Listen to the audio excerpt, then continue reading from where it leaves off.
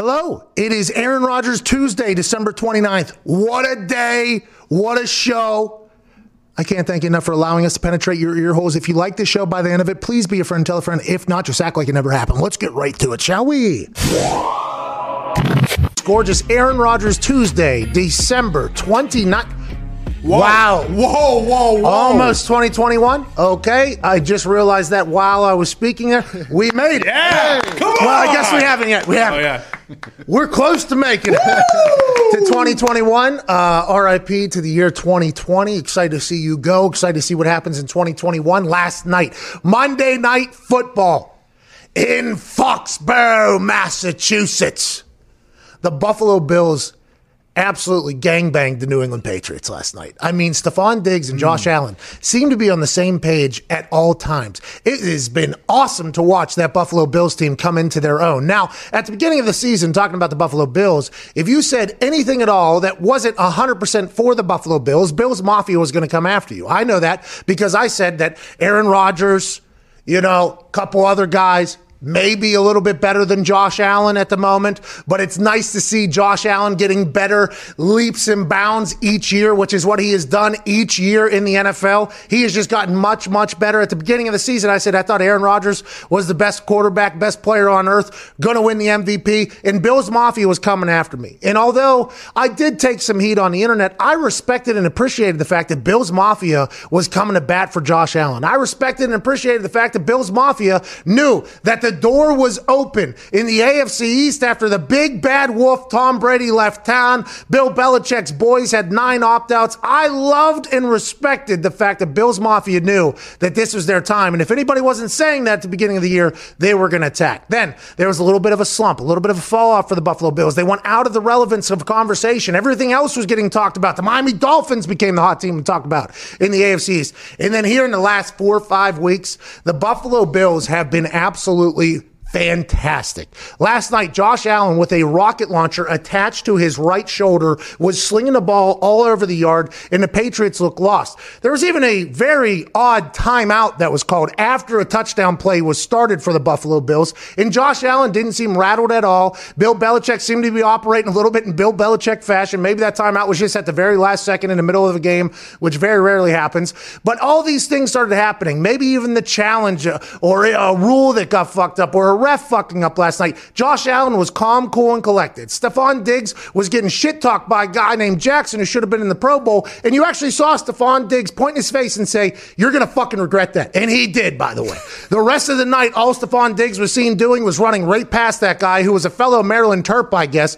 That Buffalo Bills team, I don't think they have a worry about anything at all. They're enjoying themselves on the offensive side of the ball, obviously. Defensive side of the ball is hungry. Special teams, Tyler Big Balls Bass kicks the hell out of it. That Buffalo Bills team is excited for an AFC playoff run, and I don't think they care who they're going to have to face. I feel like that team, especially after talking to Josh Allen, is not content, not happy with where they're at. Seems like McDermott's got a squad that's ready to go. And last night, those of us, I think it was 82% of the people that bet on the game who hammered the Bills -7, cashed in mightily.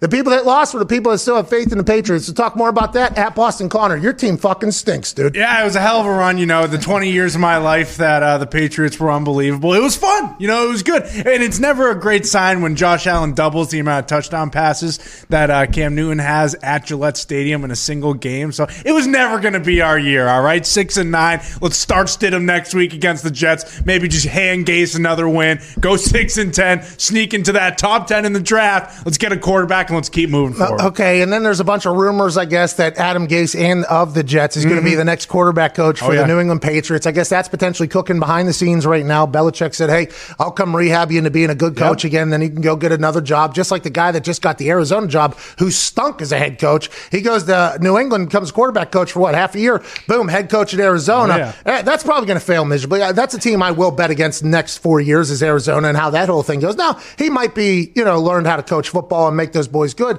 But the rumor is Adam Gase is going to be the quarterback coach for the Patriots. But next year, there's no way Cam Newton's playing. Once we saw his schedule yesterday, okay? 4:20, the alarm goes off. 4:30, he's out of his house. Now, we have to remember, let's assume he has an apple device, an iPhone, Of course. because he is Iconic Saga Productions, and when he types, I feel like that would have to be an Apple keyboard that he utilizes. Oh, yeah. So he doesn't hit the snooze button one time, because 9-minute snooze is what the Apple thing is. 9 minutes, he's already getting out of his house at that point. Yeah. So as soon as 420 hits, shout out 420, by the way, Cam Newton. 420. Yeah, shout out 420. Turn up. As soon as 420 and get high.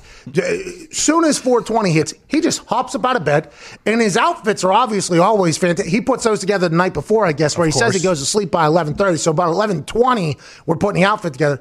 I think it's potentially laid like right next to his bed, and I think as soon as he hops out, he like hops right into the fucking pants, right into the thing. A hat gets dropped from the ceiling on his fucking right down in there. Scarf is wrapped around the whole, and then he's out at 4:30 a.m. Doesn't sip coffee until 8 a.m., which is a big part of this whole thing. Of course.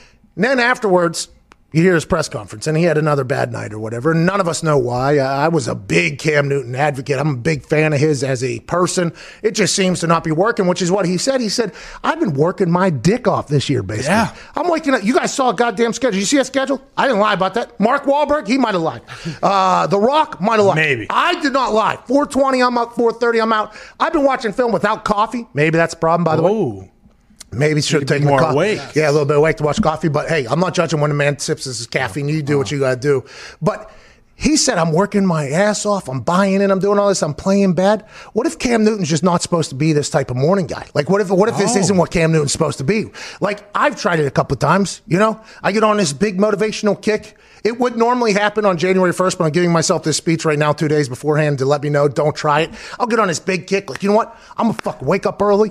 Early bird gets the worm. Come on. That's what I'm going to do. I'm going to get more done before everybody. And then I do it 2 days. 3 days, and all of a sudden I just find out I'm exhausted. And I'm like, yeah, my body's not supposed to do this. I'm going to continue to stay up late. Like, maybe Cam Newton realized this year that he's just not a morning person. Like what Bill Belichick expected out of his starting quarterback, or what he thought Bill Belichick expected out of his starting quarterback, maybe not his thing. And maybe Cam Newton will go on to play football good again, which I hope, because I'm a fan of his. But there's no way he's back in New England next year. Stidham looks like he's not good either. And there's a reason they didn't want him to play all year for whatever reason. Maybe it's because they didn't want anybody else to see him. Maybe he is very good, but it didn't look like it last night or whatever. Maybe. But what is the Patriots? You guys legit. You guys might stink for the next 10 years. Like might stink for 10 years, it feels. Because Belichick, he's not going to go out like this, right? Unless he retires, and then it'll be a whole new thought of what goes on. Welcome back to the dice roll of whether or not you're going to get a good GM and a good coach again, because that fucking fails in a lot of places. But I don't know what's going to happen up there in New England. That was a sad sight to see last night. Just as somebody who loves football. Oh, yeah. Love Belichick. That was a sad thing to watch last night. It was sad for you. It looked like a preseason game. Really sad for you, huh? Well, the preseason might have helped us out a little bit. I'm going to, maybe attribute some of the losses to that. But I mean, look, Cam Newton, he said he worked his dick off. I personally would like to see him back in New England for another year. Wow, why? Get him to be, because we always talk about how important it is for young guys to see, how to operate inside a building. And although the play hasn't been good, everyone in the building has said, look, Cam has been the hardest worker. He's been staying late. He's been there at 4:30 or however long the commute gets, maybe 4:44 if we had to guess. I wonder if he even has like the red lights timed out. 4:36, sure. This one turns green. Yeah. Got to get there 4:36. Absolutely. That's it. I wish one motherfucker who's super successful, when somebody asks them their daily schedule, I don't know. Some days wake up at 9. Depends what I got going on. There's just no way you go to bed at the exact same time every night. You don't know. No way. You don't know, Gumpy. There's no way. You don't know. There's no way. He has a driver for that reason. There's no way you go to bed at the same time every night. From Canada, a man that used to work the night shift, I think, out there, right? 4 p.m. till 4 a.m., my friend. Painting ships in a shipyard, which a shipyard, by the way, is what you use to describe a terrible fucking location. Yep. That is where Gumpy was. So whenever Gumpy hears like these superhuman conversations, I believe you're the first one to go, that sounds like bullshit. Chance. But whenever they put somebody's schedule on paper, they did it with Mark Wahlberg. He had 9 holes of golf in before 5 a.m. or something like that. Before he even had his Bible time, which was before he even had breakfast, which was before you and I even thought about waking up. Anytime you do that, it automatically goes into speculation. And I don't think Cam Newton would lie, right? Because there's documented footage if he's in the facility at 4:45. I just think Cam Newton maybe is this what he's always been? Maybe it's who you. I don't know. I feel bad about the guy. I feel bad for him too. I mean, especially because you said it in the offseason, it was like 84 nights. This guy's gonna come back. He's lying. You're gonna hear him roar, and he has 4 passing touchdowns and like 13 interceptions. It's just tough to realize. He's not throwing it to you out there. Okay, yeah. So we can attribute it to injuries. Edelman, our best pass catcher, he hasn't played since goddamn week 6. I was thinking about that last night. What happened? He hurt his knee. He got COVID. I mean, there's a few different things that just stacked on top of each other. Look, did he survive? Is he all right? He is okay. He has survived. Okay, good. Thank God. The numbers say that, So, just go. Okay. Just everything was stacked against us this year, no matter what it was, from the opt-outs to Brady leaving to Cam Newton not being, the guy that we were hoping he would be. But also, you got to give credit to AFC East. This is the best the AFC East has been as a whole between the Dolphins and the Bills. They're both great teams now, and that's just something we got to catch up to. There is something to be said about that, about teams that have been in dominant teams, divisions for so long, having to build their teams up to beat the dominant team in the division. Like, we ran the AFC South there for a while, and by we, I mean I was just on the tail end of it there. I was just showing up whenever things, like, hey, how's it going? I'm here to have a good time, and then I'm going to get out of here or whatever. I got to see. But there were some good teams in the AFC South there for a while. Like the Houston Texans, they built up their squad, and as soon as we fell off, the Texans went into the playoffs quickly, and they won some games. Like, they got going. When you're in one of those divisions, you're probably going to you're not going to make the playoffs. Or maybe you'll sneak in a wild card, but you're going to lose at least 2 games because you're with the dominant. I mean, and you're trying to build that team just to beat them. And then whenever that team collapses, it's like, all right, now we got our squad. I'll be intrigued to see how because they look like they're a team that's going to be good for a long time. Oh, yeah. Stephon Diggs and Josh Allen, if you listen to the commentators last night, which I assume a lot of people did, obviously. Or is muted like mine. No, well, see, you don't have. That's why I had to be very careful with how I described that, because I knew that old camouflage pad over there. Well, look, hey, I had to mute it because I've just grown numb to it. I can't deal with it anymore. I got to watch that team and listen to those guys. Yeah, all right. The opinions of the man in camouflage, who is a Patriot stooge, do not reflect that of his employer or of his peers. I mean, some of his peers, but not of his employer. But you can listen to them because they get a chance to interview everybody, talk to everybody, and you can hear some things that have been. And I guess the way they were describing Josh Allen and Stephon Diggs' relationship is they view themselves as like the similar people, like super competitive. They talk shit, I guess, to each other. Like, it is those two. I think we're potentially seeing like a relationship that's going to last here. Now, Stephon Diggs probably gets talked about as in a negative light by some people because of what happened in Minnesota.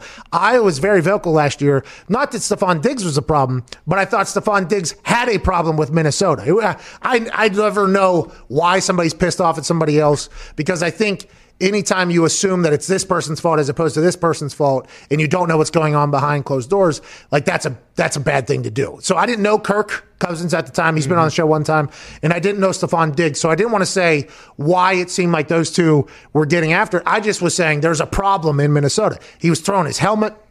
And whenever they were in the lead in a playoff game, there was some other situation that happened. Then in the offseason, he was training in like Cardinals gear. He took out it was like very obvious. So I think the natural reaction by a lot of people is that, Stephon Diggs is a problem. Well, maybe Stephon Diggs just had a problem with something that was in Minnesota. I'm not saying it was Kirk. I'm not saying it was any of his teammates. Maybe it was a front office member. Maybe it was a coach. You have no idea. But it feels like Stephon, Josh Allen are going to be a tag team that is going to run for the next few years. And I'm pumped about it. Stephon looked like he was running at a different speed than everybody else last night. He looked faster than any human I've ever seen. He looked like he was running like Tyreek Hill last night. Josh Allen was so comfortable. Now, granted, not a lot of pass rush. You guys were rushing 3 there for a while, and that's really nice. But if you have a guy like Stephon Diggs who's really fast, he can find and kind of get himself open there.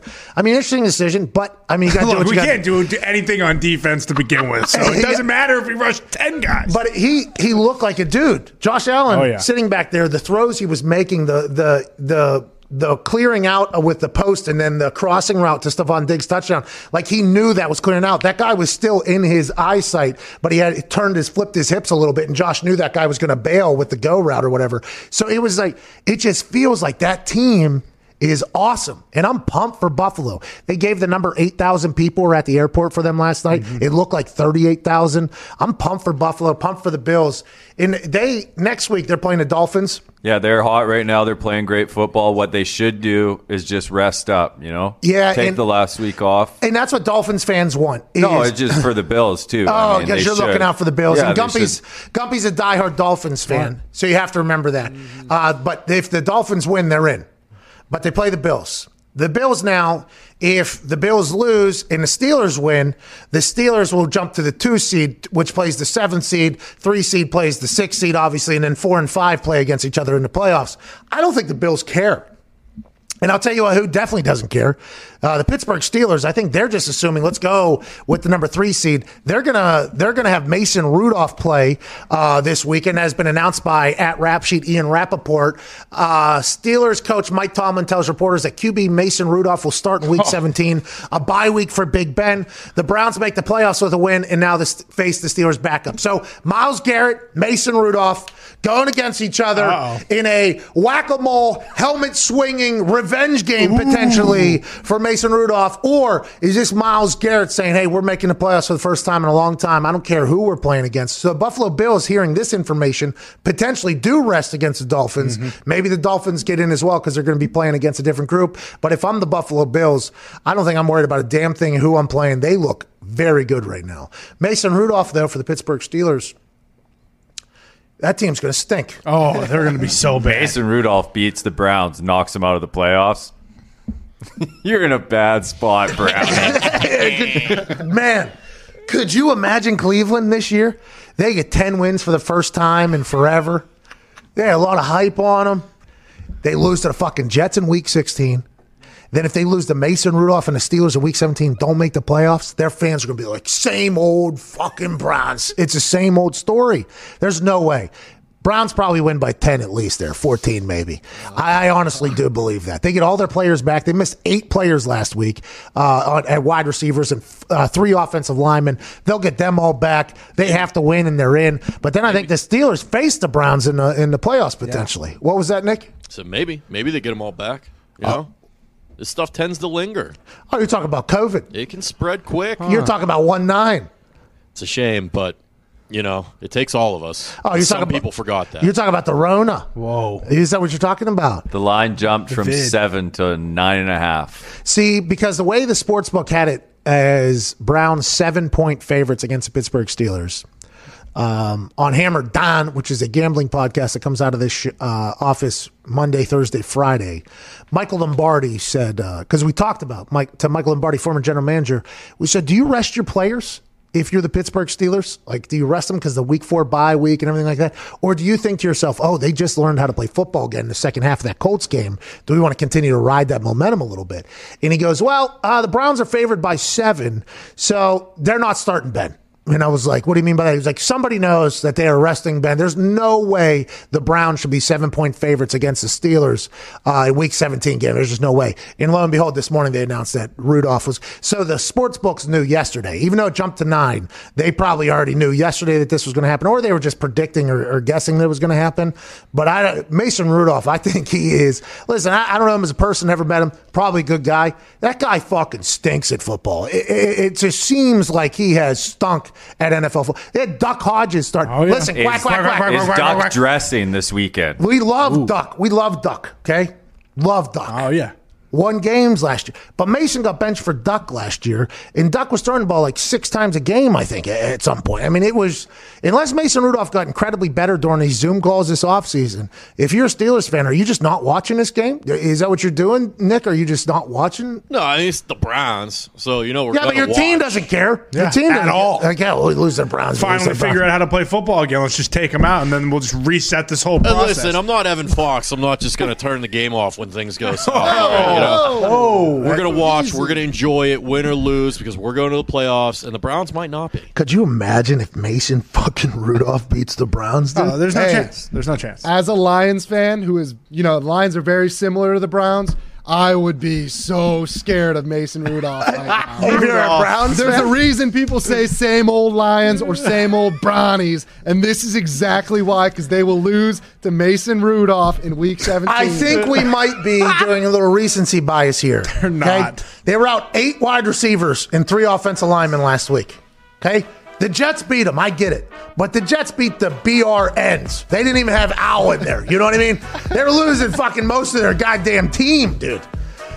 If they lose to Mason Rudolph, I feel so bad for the damn dog pound. It's unbelievable. The Steelers lost to the Bengals with Big Ben. They are going to get slaughtered by the Browns with Mason Rudolph. That's what I think as well. Slaughtered. But man, the football gods seem to dump on some cities. And this would be a massive shit on Cleveland. Ben and the God did, in fact, come together last week at halftime. So here we are. I'm happy it was Ben and God coming together and not everything else you guys have been saying. Well, they came together and they, We got to get to a break. And shout out to us for making an official announcement for the NFL. Ooh. Now, there might be an asterisk next to this one, a pretty large one, but we would like to be the first ones to say this.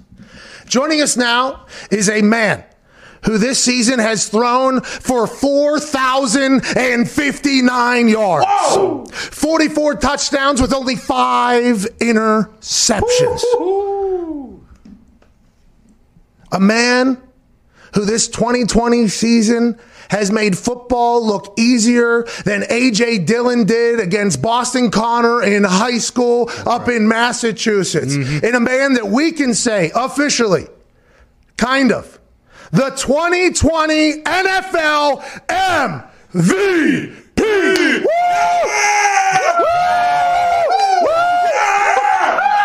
Woo! Aaron Rodgers. Yeah! Congrats, man! Congrats, dude! You did it! You did it, Aaron!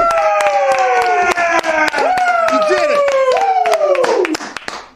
Congrats, man. What's on your shirt, buddy? Me? Santa Claus, Stone Cold, and some milk and cookies. You know what I mean? Nice. What's on your shirt there? The Empire Strikes Back? You a big Star Wars guy? I'm a huge Star Wars guy. I would have guessed that, I think, actually, now that I have got to know. No, but let me put a caveat on that. I have not seen The Mandalorian. Any of it. So people are like, oh my God, you haven't seen The Mandalorian? Yeah.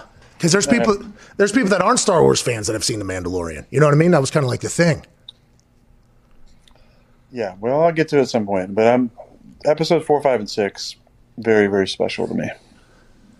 Are those movies? I don't watch Star Wars. The originals. What are the those? originals, man. New Hope, Empire Strikes Back, Return of the Jedi. Yeah.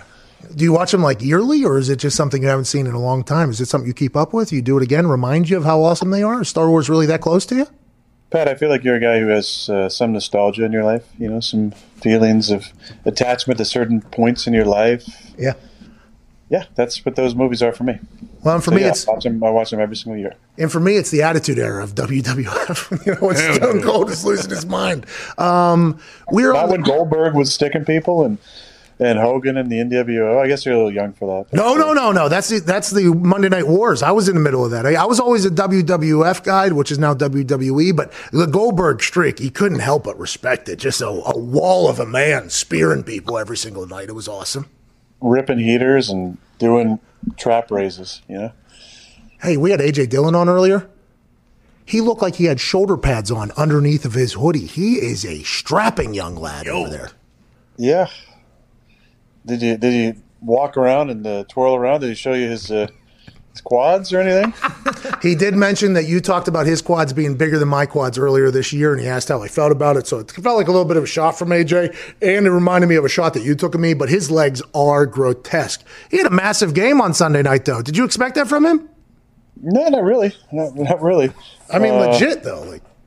I knew that with Jamal out, he was going to get some carries, and then with Jonesy getting banged up, he was in the first series, and I wasn't sure if we were just spelling Aaron and giving him a little break or not.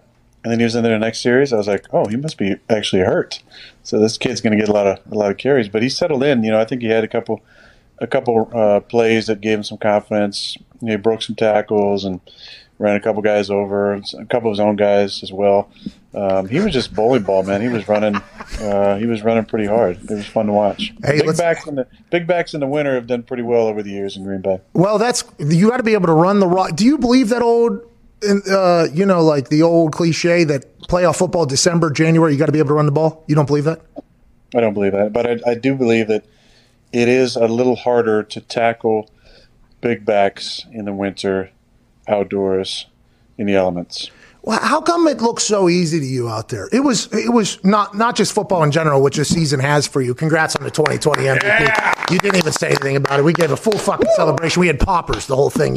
We're going to have to clean those up. See the poppers really going up. I saw some of the boys, those quick snapshots of them. I didn't see like they were, okay, yeah, I saw that. But there's smoke in that thing, huh? I didn't know there's like little blanks in there. Yeah. We have a full mess. Coming in. Look, that dude, you won the MVP, bro. Woo! That one's broke. This one stinks. Mine was a dud too. How are you guys able to even operate the show without Ty? Ty sent me a message. Said he has some, fiance duties that he had to take care of. Yeah, I don't know. And then AJ, he's on vacation. Yeah. How does the show? What's the glue that keeps the show together? I've always wondered. Let me tell you, the only reason why we're live right now is so we can save vacation time for the off season. Like literally, that's the only time. The only reason why we are currently live and everybody else seems to be on a break. Everybody literally seems to be on a break is because we're saving days for the off season when we got to go to Malibu alongside Ty, where I'm gonna get an Airbnb, but Ty will be at your place or whatever. We got to save up vacation days for that type of stuff. But we do miss Ty around here on a daily. We will tell you that we do miss the guy around here. Hey, it's important duties for him. It's been, I'm sure, a weird year for him and his fiance. Thinking they're going to get married at some point, and they got to push it back. My wife and I had to do that. My wife had to plan like 4 weddings. It was a nightmare. Eh? I mean, obviously, best day of my life. Let's not get it twisted. Best day of my life with it. But the process of being a COVID wedding was wild. And Ty's been in the middle of that as well. Aaron, Ty's been. Basically means she said yes 4 times to you. So you got to feel good about that. Yeah, I didn't. There were 3 opportunities for her to be like, I just don't know if it's in the cards. I mean, I feel like the signs are saying, So 4 different times she said, yeah. Look how positive you are there. Like, I didn't even think about her, saying, well, I could opt out now. The universe kind of gave me a reason to potentially opt out another time. And then, oh, wait, there's another wave. There's the universe again. And she said, no, that's a very positive way to look at that. I appreciate that. That means a lot. Anytime. Let's talk positive about your athleticism. How about you skirt for like a 15, 16-yard gain? I thought you were going to be very winded afterwards. You look like you were just as fresh as a daisy afterwards. Yeah, I feel I'm pretty. I get faster in the snow. I've always felt like that was a screen pass. Actually, it's supposed to be a screen to the left. I'm not sure what old Billy Turner was doing on that play, but I rolled out to the right. Everything. I looked to the left. They were all over the screen. I said, I'm gonna run this bitch, I think, and cut it back there. Had vision to the end zone for sure, but I must admit I get a little jealous. I watch Tannehill get to do some read option stuff. He runs 50 for a touchdown. Just still waiting, just still waiting on my opportunities for that. Throwing passes. The other quarterbacks get a chance to catch passes.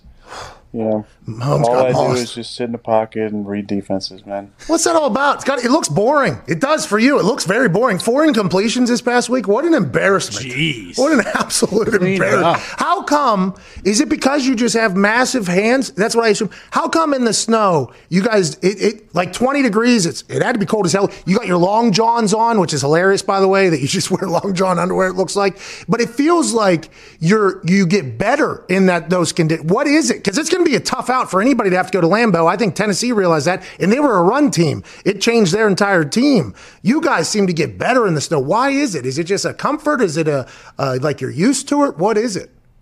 I don't know about anybody else, but I keep telling myself that I am less miserable than they are, and I think there's something to that. There's something to practicing outside and just being around the cold and doing things in that environment that. You just kind of deal with it. It's a mindset.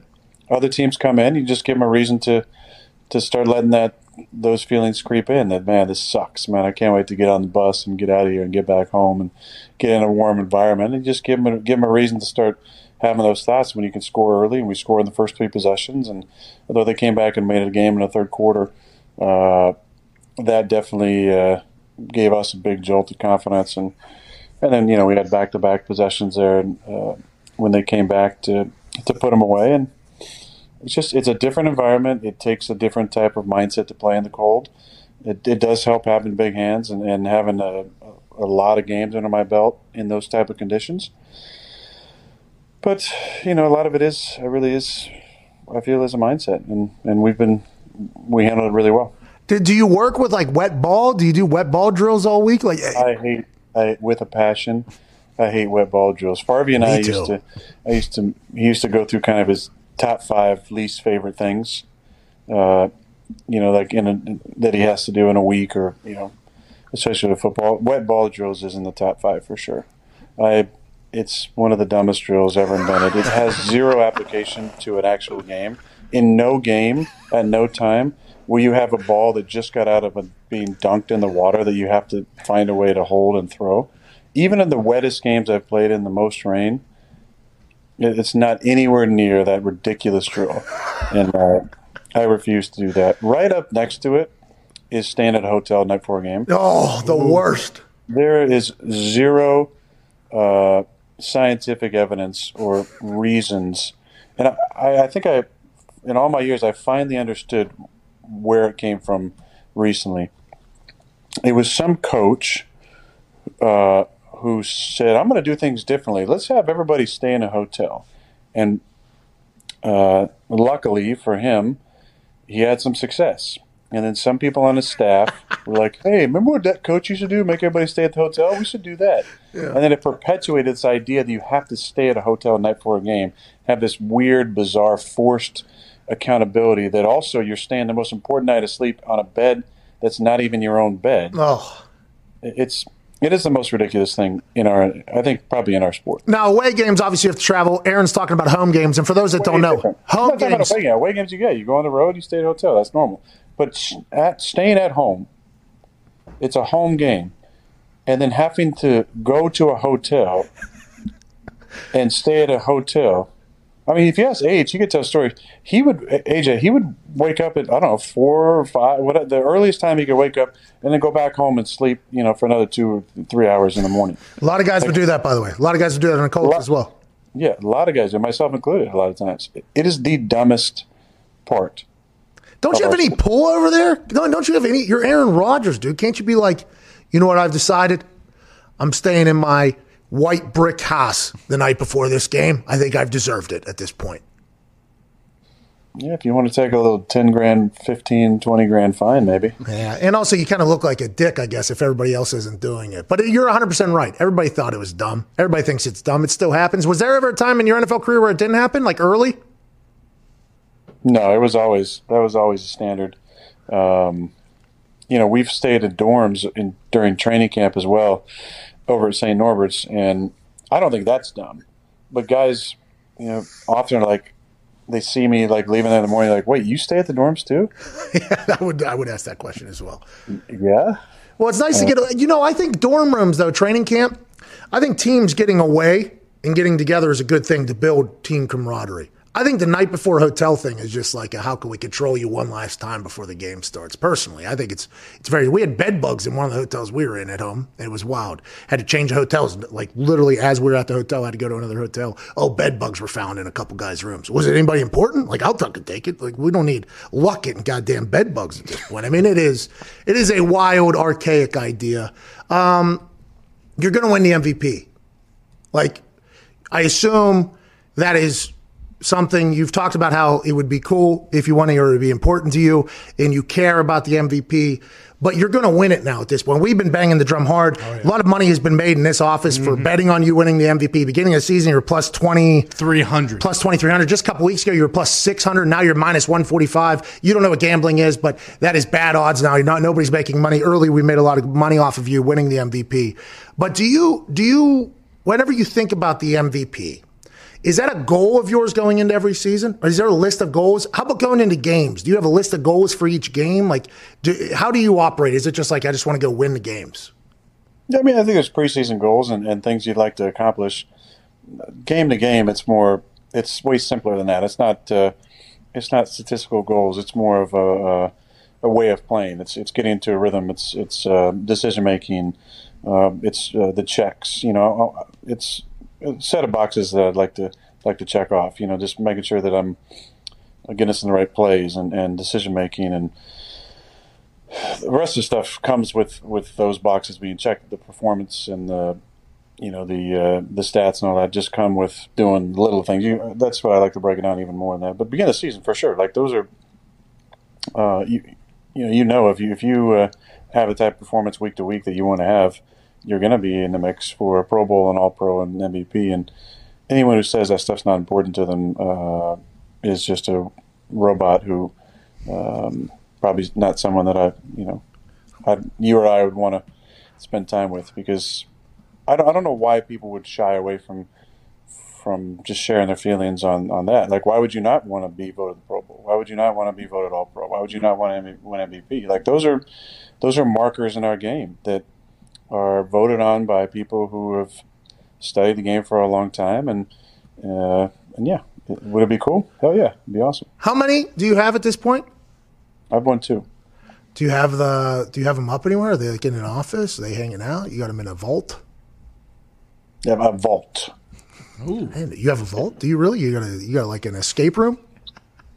I love escape rooms. Have you ever done those before? No, but I've seen it. It seems like it's a good time. It's like Jigsaw, right? It's like Saw, but you don't get your legs cut off and shit. Yeah, it's a little safer than that. What do you have them in your office? Like, yeah, I just have them in a couple. I think one of them's here, and one of them's probably out west somewhere. Do you take photos with people? Depends. I like to have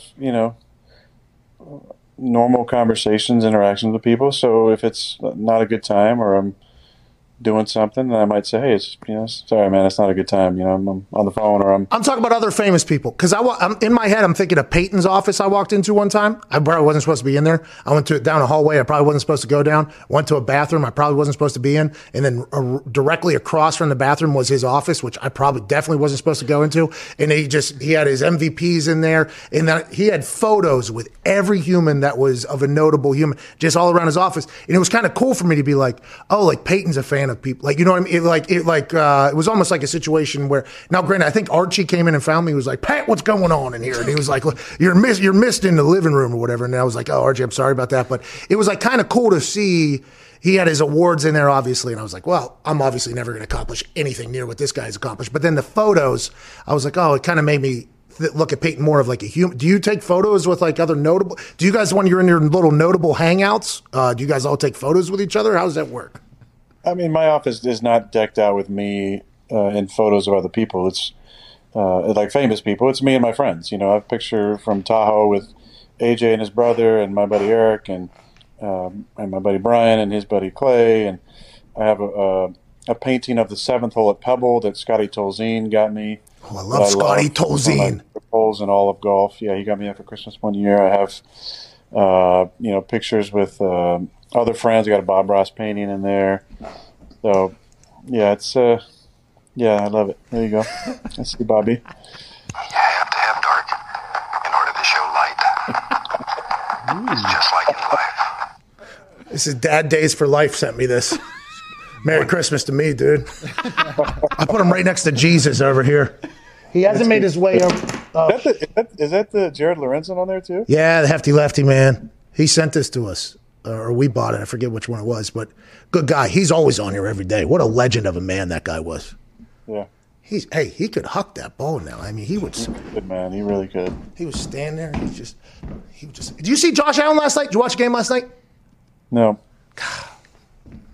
He can hum it, dude. It feels like there's some, like right now, it feels like there's a lot of quarterbacks who can fucking hawk that pigskin right now. You know he's got a hell of an arm. I mean, he can do it from every arm angle. And yeah. Did you see your boy Matty Stafford have a no-look touchdown the other day? Yes. What I mean, I said it on this show. I know. Right? Yeah. Yeah, and you never get any credit for it either. It shouldn't be surprising to people. He's been doing it for years. All right, I wrote down some things during the game to ask you about. You're squatting 405 pounds right now? Is that real? Yeah, that's real. When do you once a week? When do you max out? Are you maxing out during this? Tuesdays is my No, it's not a max out. It's not a 1 rep max. It's at least 3 reps, and it's set. So I'll work up. I'll start like today was a lighter day, so I only finished with 365. But it was a different time. A different time. You know, the strain wasn't supposed to be like it is on other days. But we never do 1 rep maxes. It's kind of a build up in weight. So when I get up to 405, it's I'll start with 365 and then go 385 and then go 405 or whatever.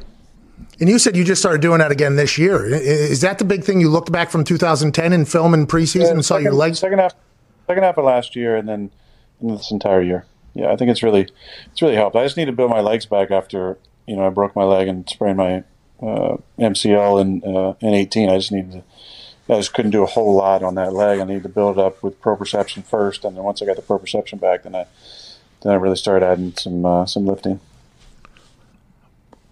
Proprioception? Balance. Wow. Hey, MVP brain over there, dude. Okay, what was the thing you looked at in film from 2010 that you said you would let us know what it was at some point? What was it? It's the season not over yet. All right, we'll get that. That's all the secrets yet, Pat. Come on. Hey, okay, all right, you're right. You have most touchdowns in a stadium. Okay, there's Roethlisberger and Hines, I assume, and then there's Gillette with Tom, and then you passed Brett Favre, who had 216 or something like that. Lambeau, it feels like it's going to be home field advantage now for you guys in the playoffs as well. But is that your favorite place to play? I would assume it is at this point. It would have to be. But is there anywhere else that even comes close to playing at Lambeau for you? Well, I like playing at Soldier Field as well, which is this week. We've had some big there. It's way better with fans. I mean, look, the fans make the environment. Like, obviously the rivalry helps, and if you're playing a good team, but when you have a fan base that's so invested, like Chicago sports fans are, like New York sports fans and Boston sports fans especially, and obviously our fans, but there's just some places that are made more special by the ambiance and the noise and the environment that a fan base can bring.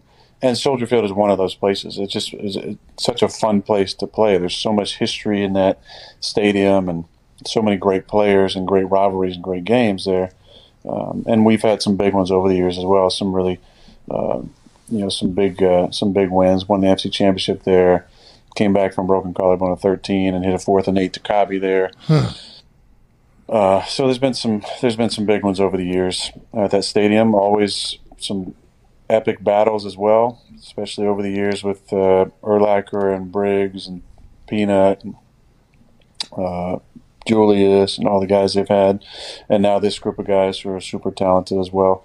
So, and there's a lot to play for. They obviously have been playing better. They've won 3 out of 4 since we last played them, and they have a fast track to the playoffs. They control their own fate. We also have to win to get the 1 seed, so definitely a lot on the line. Oh, I like to hear that, by the way. The whole, we also got a 1 seed to get. Everybody's going to have to come through Lambeau. Much different football game. Can't wait to see how you do in Soldier Field. Do you have any hilarious interactions with fans? Anybody ever say something just absolutely despicable to you, right to your face, because they paid for a ticket in the front row of a stadium, so they're allowed to say whatever they want to anybody? Oh, I mean, there's been a bunch. There's been a bunch over the years. I think the rowdiest and the biggest trash talkers and the funniest trash talkers are in Philly. Oh, yeah, me too. Yeah, that's where there's been a lot of different interactions. And we had a stretch there where we played them a few times in Philly. And one time I got hit with a battery in the helmet. But the funniest was we were playing them on a Monday night. I think it was in 2006. And one of your boys can fact check this. But it was I feel like it was 2006. Might have been 2005. But the entire game, every time Favre would come out of the game and we'd look at the pictures, somebody in the stands would yell, "Hey, Rodgers, get the splinters out your ass." The entire game. I mean, he had to be in one of the first 2 rows, but every single time I came over, "Get the splinters out your ass." Did you ever turn around and interact with said guy? I did, because in the beginning I was like, "Man, why is he yelling at me?" Like, of all the things you could be yelling. And then when you just kept going and going, it went from to I respect this guy now. He's carried it on the entire game. At some point, I got to turn around and give this guy a thumbs up. So I turned around, he looked at me. I was like, "Hey, kudos to you, bro. That's for you sticking with it, the stick-to-itiveness that you have." Oh yeah, you yelled at the entire game without me turning around to like the middle of the third quarter. A lot of respect for that. I had a Philly. We played the Eagles the week after my suspension for my alleged event in Philadelphia, primetime game. Couldn't have been a worse place to go to after that arrest that I had. It was amazing. The entire game. Some guy who sounded like he was potentially 400 pounds, and once I eventually turned around, he was about 5 bills or whatever. He had a look. You could hear it in his voice. He was giving it to me. McAfee team. Like my name was wrong the entire time. And Vinatieri and I made an agreement that I wasn't going to turn around. And because we knew I was going to hear it from Philly. Like we knew I was going to hear things, especially after a week suspension or whatever. And I was like, I'm not going to give him even the time of day. This guy, though, after the first couple times, I'm like, I got to see this human. And I turn around. He's holding a cartoon-sized beer. It was like a 44-ouncer, it felt like. Yeah. And he goes, there's nothing wrong with having a few of these and going for a swim. And his entire section started cheering, right? They're like, yeah. And he chugged his beer or whatever. And I'm like, oh, my man. I appreciate you, I go out there, I pin him at the 1. I got lucky on a punt. I go back, and he goes, McAfee! And I turn around, and he goes, fuck you! And I was like, I thought we were friends. And it was like I had the full Philadelphia Eagles fan experience in about 5 minutes. I love it. Baltimore was always rowdy, I thought. I enjoy them. Pittsburgh was always rowdy. I enjoy those fans that are just ruthless. I love that type of shit. Yeah, I like... the other thing you miss about the fans is there's always some wild cards that could show up. Like in Cincy in 05, when we were driving down and some dude runs out of the stands right past me. We're on the plus 20 going in, down 7 to try and score. And he runs down there and the back judge sees it when he's running about the plus 40. Right, I'm standing on the minus 30, so I'm way away from the play. So he literally runs 70 yards, takes the ball out of Favre's hands. And they've blown the play at this point. We're on the ball in 2 minutes. They've blown the play, and he runs down to try and score a touchdown. And he's already exhausted. I got to give him some credit because he ran about 80 yards to even get the ball. Then he's trying to go 80 the other way. Tough. He wasn't in shape. In Philly, I believe it might have been that same game where Splinters out your ass. Somebody ran on the field and dumped a substance at midfield. Turned out to be his mother's ashes. No. Wow. Oh, my God. Wow. And at Lambeau as well, you never know. There hasn't been any dongs out or anything, but there's been some Speedos and some streakers. And they always get ripped by, some security guard or player. Brad Jones, one of our linebackers one time, was on kickoff. Somebody ran out there, avoided a couple of our security guys, and then Brad just clotheslined the shit out of them. And then they, jumped on him. But I do miss the fans. You miss the fans. You miss the fans. A lady or a guy dumping his mother's ashes on the midfield is a story I haven't heard, and I wish I did. Let's talk about running. You ran. My next question here I have it written down. How tired were you at the end of the half when you ran a gasser before throwing it? But you ran 53 and a third all the way over there, gained 4 yards or whatever. At what point were you regretting your entire decision there? Or was it I can't believe I have this much time back here? When I turned back to the right, I was really thinking that Jones, who was blocking on the backside of the rollout, I thought he might be wide open. I could just dump it to him. Once I turned, I realized I don't know why, he's behind me. So I can't throw it to him. Basically, all the other guys down the field are out of range or covered. And I start running back to the right and thinking, okay, now guys are going to start coming back over. I'm going to have a place to go with the football. Or Jonesy's going to get in front of me and I can toss to him or maybe lateral to him. Anything to get the ball out of my hands. Yeah. Because after about 40, 50 yards, I'm pretty gassed. Then I have to do the calculation in my head quickly. How far is this sideline compared to how far to 51 drills me? And then at one point do I want to take him on and try and juke him? Because if I juke him, I get 20 yards. That is a fleeting thought that gets out of my head very quickly. Then I realized I got to try and make it to the sideline and was able to just make it. Then there was some really interesting trash talk that went on as 51 decided to call me a name, and then I asked him why he called me the name. And so there was a good back and forth. And then 98, wanted to jump in and have some conversation. So there was, to answer your question, as I left the field after throwing it to Tay there on whatever down that was, about halfway up the tunnel, I was like, man, my leg's a little heavy. A little bit tired. Why don't I just throw it away? Normally, you get along, by the way, with the opponent. What happened between 51-98 and yourself? Did it end up being a kosher, or was there a little bit of problems there? It was kosher towards the end of the game. 98 was Mississippi State, really good player, and he played with our left guard, Elton Jenkins. And so we kind of knew that he was going to be talking most of the game. And literally at one point late in the game, he said, "Can't run my side." And we both, and it was like me and I don't know, it was Big Dog or somebody else. We looked up at the scoreboard. We're like, we ran for 225 yards. So ran pretty well to both sides tonight. That was.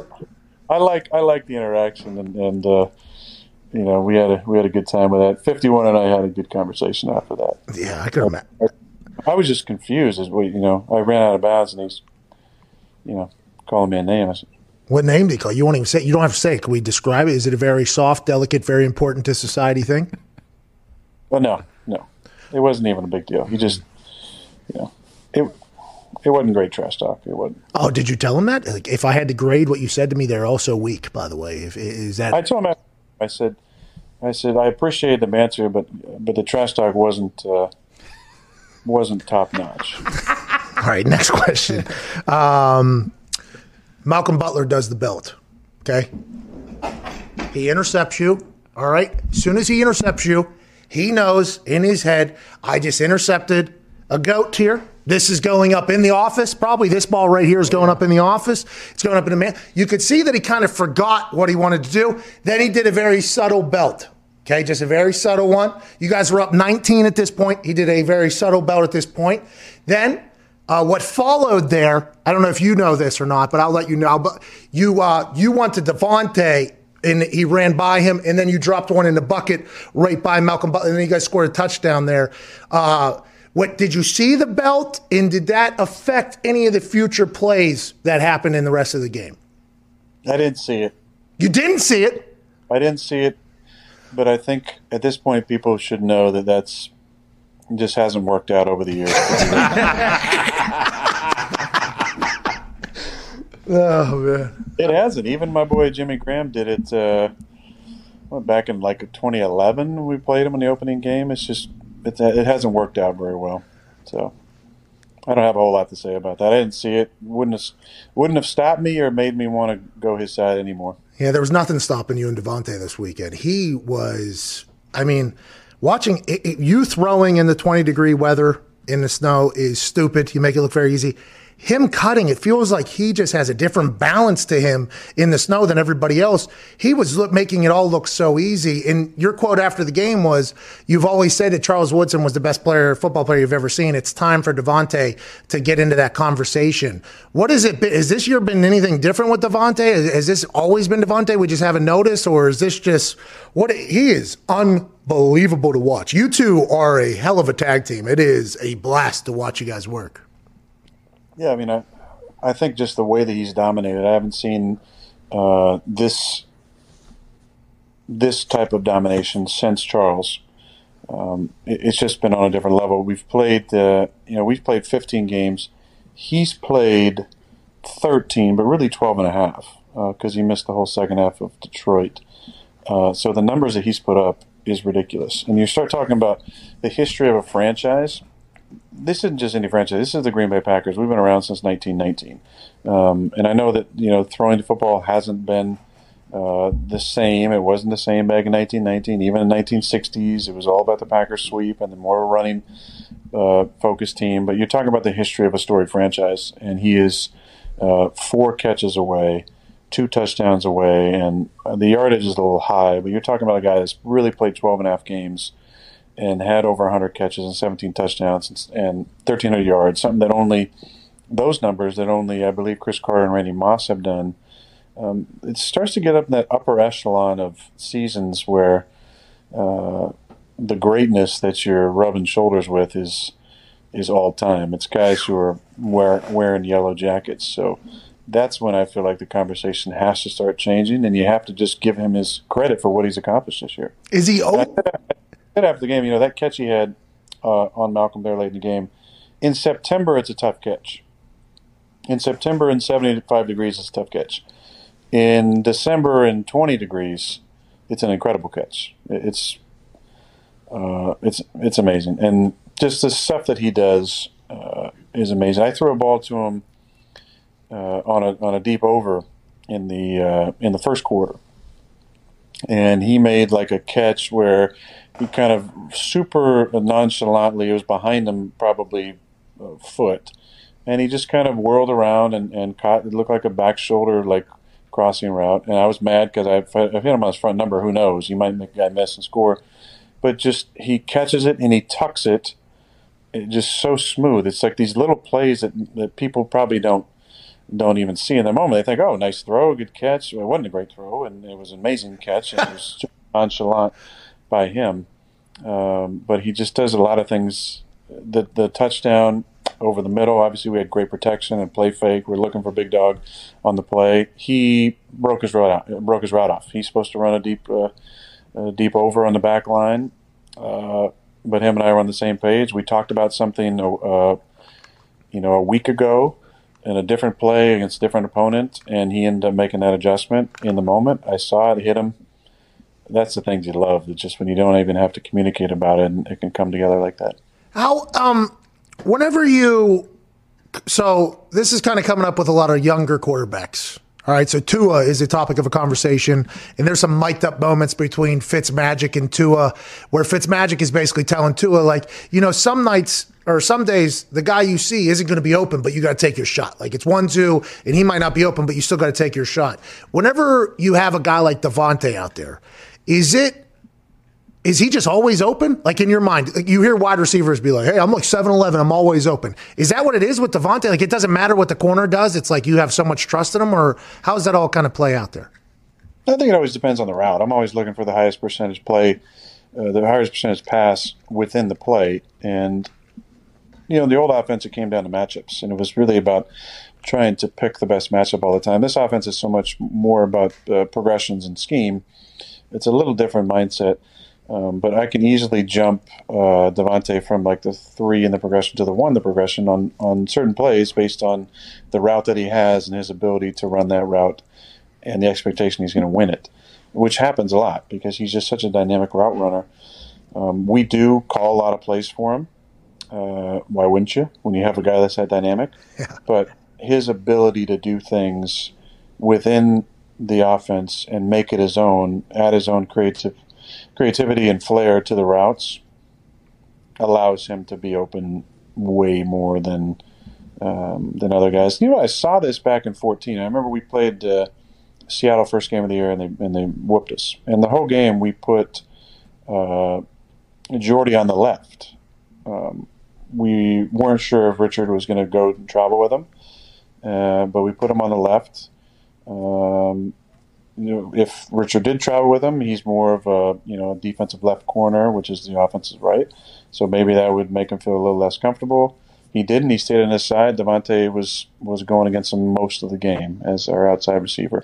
And I went back and watched that film, and I remember thinking, man, this kid was open a lot. He was running really, really good routes. Kind of locked that away and didn't obviously he had a couple of big games that year. He had a big game against New England and a big game in the playoffs against Dallas. But I never forgot like his ability to run routes, especially against a premier corner like Richard, one of the best of our generation, if not the best. But that's a big statement right there. You just started so much shit with that. I mean, you were complimenting Davante, but what you just said about Richard, that's going to cause its own thing. What thing? Well, just the thing with the best thing, the thing. Anytime you do that, it becomes a thing. Whatever. I mean, I've played against so many great ones over the years, and he's in the conversation. I mean, he's so talented. But you saw early that Davante was going to be special. Really, he had just a different type of route running ability. Yeah. And then he transformed his body. Because at that time, he was like 225. He was thick. I think he weighs more closer to 210 now. And he's he's quick enough to get on top and the beat guys over the top. And then if you press him, Problems. It's tough. All right, couple more questions here. I thank you for your time, by the way. You're the best. Congrats on the 2020 MVP. Yeah. Scary. What's that, dude? I love you. Yep. Roger Goodell, I love you too, man. Roger Goodell told me that I was allowed to announce that today if I wanted to. So it was very nice. He tweeted me. Oh, Raj. Yeah, sure he did. At NFL commission duties. Hey, what's scary ninja mean, dude? Does that mean throw to the left? No. No, I can't tell you what that means. You're going to have to change it. Everybody heard it, dude. I'm not the only one that heard Scary Ninja. I mean, it was very loud. It was like you were screaming into my living room, Scary Ninja, that particular But how awesome is it to be able to say that? Now that they can hear everything. I mean, what's cooler than a scary ninja? Scary Ninja! Green 90s! And it was a throw to the left. I was so... Just, it felt like you were even maybe grabbing the microphone with how clear it came through. It sounded like you were even like as loud as you possibly could. You won't tell me what it means. That's great. Aaron Jones stepped out of bounds on that long play. At what point do you know he stepped out of bounds, or we got to hurry up and snap that thing before a challenge is out there? Does Aaron tell you that he potentially did it, or how's that communication work? A lot of times, if a receiver knows they didn't catch it, they'll kind of give me a sign if they call it a catch, and we'll go quickly just to put an onus on it. And it's worked the other way too. Sometimes when you're hearing in your ear like, oh, he didn't catch it, we got to go quick, we got to run a quick play. Sometimes the receiver would be like, hey, I caught it, we're good. And most of the time they haven't been wrong. In this situation, it was our sideline, and I believe either Matt saw it or somebody upstairs saw it, and they were like, hey, we got to get our a quick play called here, so get us into something. And every time that situation happens, you're almost expecting it to get blown dead and look over the red challenge flag. There is some gamesmanship that happens, and this happens at every stadium. They won't show certain replays on the Jumbotron. You know what I mean? Yeah. So I don't know. I was too busy trying to get us lined up. I'm not sure if they show the replay or not, but that situation where you get some home cooking, that happens, again, it's not a Green Bay thing. That happens at every stadium. There's, questionable calls. They start showing the replay and they cut it off really quick. Like, no, we can't show that. We can't show that, I remember we had some coaches that Lucas Oil Stadium was showing the replays like faster than everybody else. Like the person that was doing the replays wanted to prove that he was maybe the best replay operator in the entire NFL. And there'd be some suspect things, and this replay would go up quicker than everywhere else. And I remember some coaches going, we play everywhere else. They don't show the replay. Our guy, fucking quickest on the trigger in the history. It screws us out of 50, 60 yards every single time. And it kind of like worked its way. I think like the complaints, you can't tell them to go slow. You just got to kind of hope like, hey man, there's like a set of rules. I think you have to show it within a certain amount of time. If we could maybe, not be the quickest in the NFL, that would be fantastic through this entire thing. Because you catch people off sides, obviously, with your counts, too many men on the field. This past week, that was an obvious out of bounds that they didn't call, which a lot of people had questions about because there was a ref staring directly at that thing and they didn't call it. But it's also a snowy field with white lines. True. How do you know? Did you know where you were at all times? Did they get because I saw they had the sideline so you could see every 5 yards, and then they had the hashes so you could see it. Did you know exactly what yard you were on every single time? No, because you couldn't. It was hard to see where the yard markers were on the sidelines. So no, it was confusing at times for sure. It wasn't the snowiest game I've been a part of. It was probably top 3 or 4, but it does change. This changes. Like a couple of times where I threw to a guy and the end of the snow on the field was the beginning of the, let's call it 4 feet that they were able to plow by the sideline. So it was a weird dynamic to like guys are still going and getting hit and tackled. Even on my run where I ran 78 yards or whatever it was, I got to the edge of the snow and I didn't realize, oh shoot, I still have like 3 feet until I get out of bounds where he can still rock me, Yeah. And I'm thankful that he didn't. But it does make things a little more difficult, I think, for the refs looking at that. But yeah, I mean, it all balances out, I think. Hey, you're the man. What are you doing today outside? You got your squats already done? You got a massage today? Big massage? You going to watch The Empire Strikes Back? Maybe. Yeah, massage. Look at some more film, and then just had Christmas, so there's some cleanup to be done. Oh, and Aston Martin was parked out front, or what, from Bakhtiari? Oh my God, I didn't bring that. I do want to give Dave credit because I've been giving so much shit on this program. He did give me an Aston Martin. It's a model Aston Martin that looked like it was used as well. So it wasn't even a new model that maybe he spent time putting together from Hobby Lobby or Michaels or something. But he did give me a model of that, and I have to contractually tell you guys that he supposedly is getting me a golf cart. Oh, like one with speakers and like souped up a little bit, like a nice golf cart?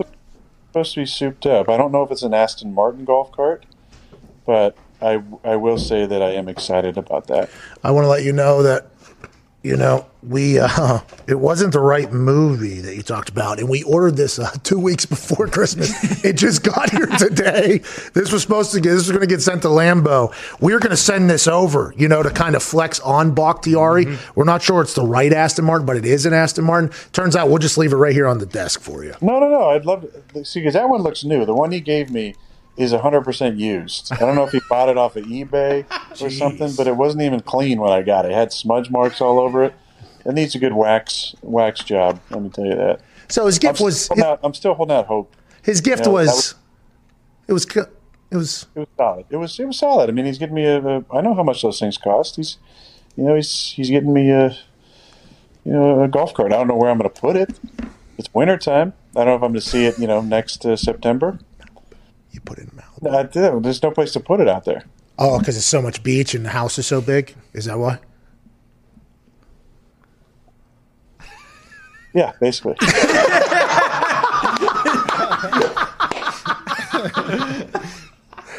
I saw the whole place, dude. I took a tour of that house before you even bought it, I think. Get over this shit. I did. I'm telling you, I did, dude. I'm so sorry. God damn it, I had one more. Oh, did you see Jake from State Farm's Hyundai guy now?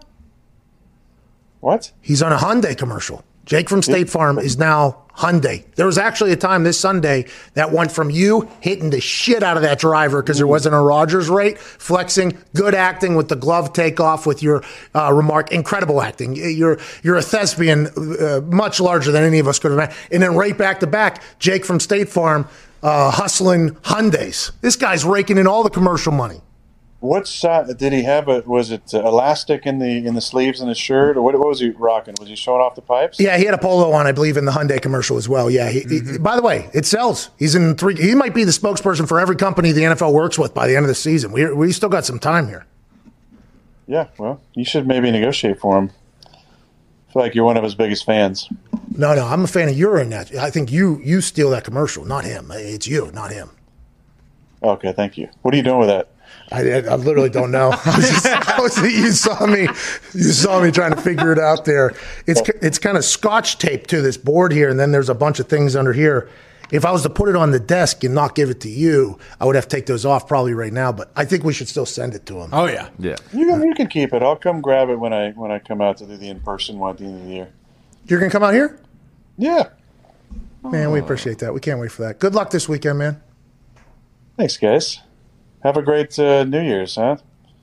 Hey, you too, man. We'll be watching. I know you will. I'll be taking notes, too, if I can get ready for it. You know what I mean? I'm ready, bro. Bring it. Ladies and gentlemen, the 2020 NFL MVP and owner of 2 new Aston Martin little car things. Ladies and gentlemen, Aaron Rodgers. Thank you, buddy. So sorry to interrupt, but I want to let you know, between never-ending laundry cycles, emails, and all the other stuff you got going on, you've got plenty on your to-do list. Give yourself one less thing to worry about and let DoorDash take care of your next meal. Nice. You want Chinese? Sounds good. Are they talking about pizza? Oh, I'm always down for pizza. Someone wants some froyo or ice cream, huh? Mm-hmm. There's something for everyone on DoorDash. Right now I'm in between diets, so I'm eating a lot. Sure. I'll go Arby's. Yeah, of course. And then I'm not scared to go and just get a dessert from somewhere. No. Why would you be? I get the apple turnover, obviously, from Arby's, but I'll get just straight up not gallons, I guess quarts of ice cream from places. on DoorDash. Why not?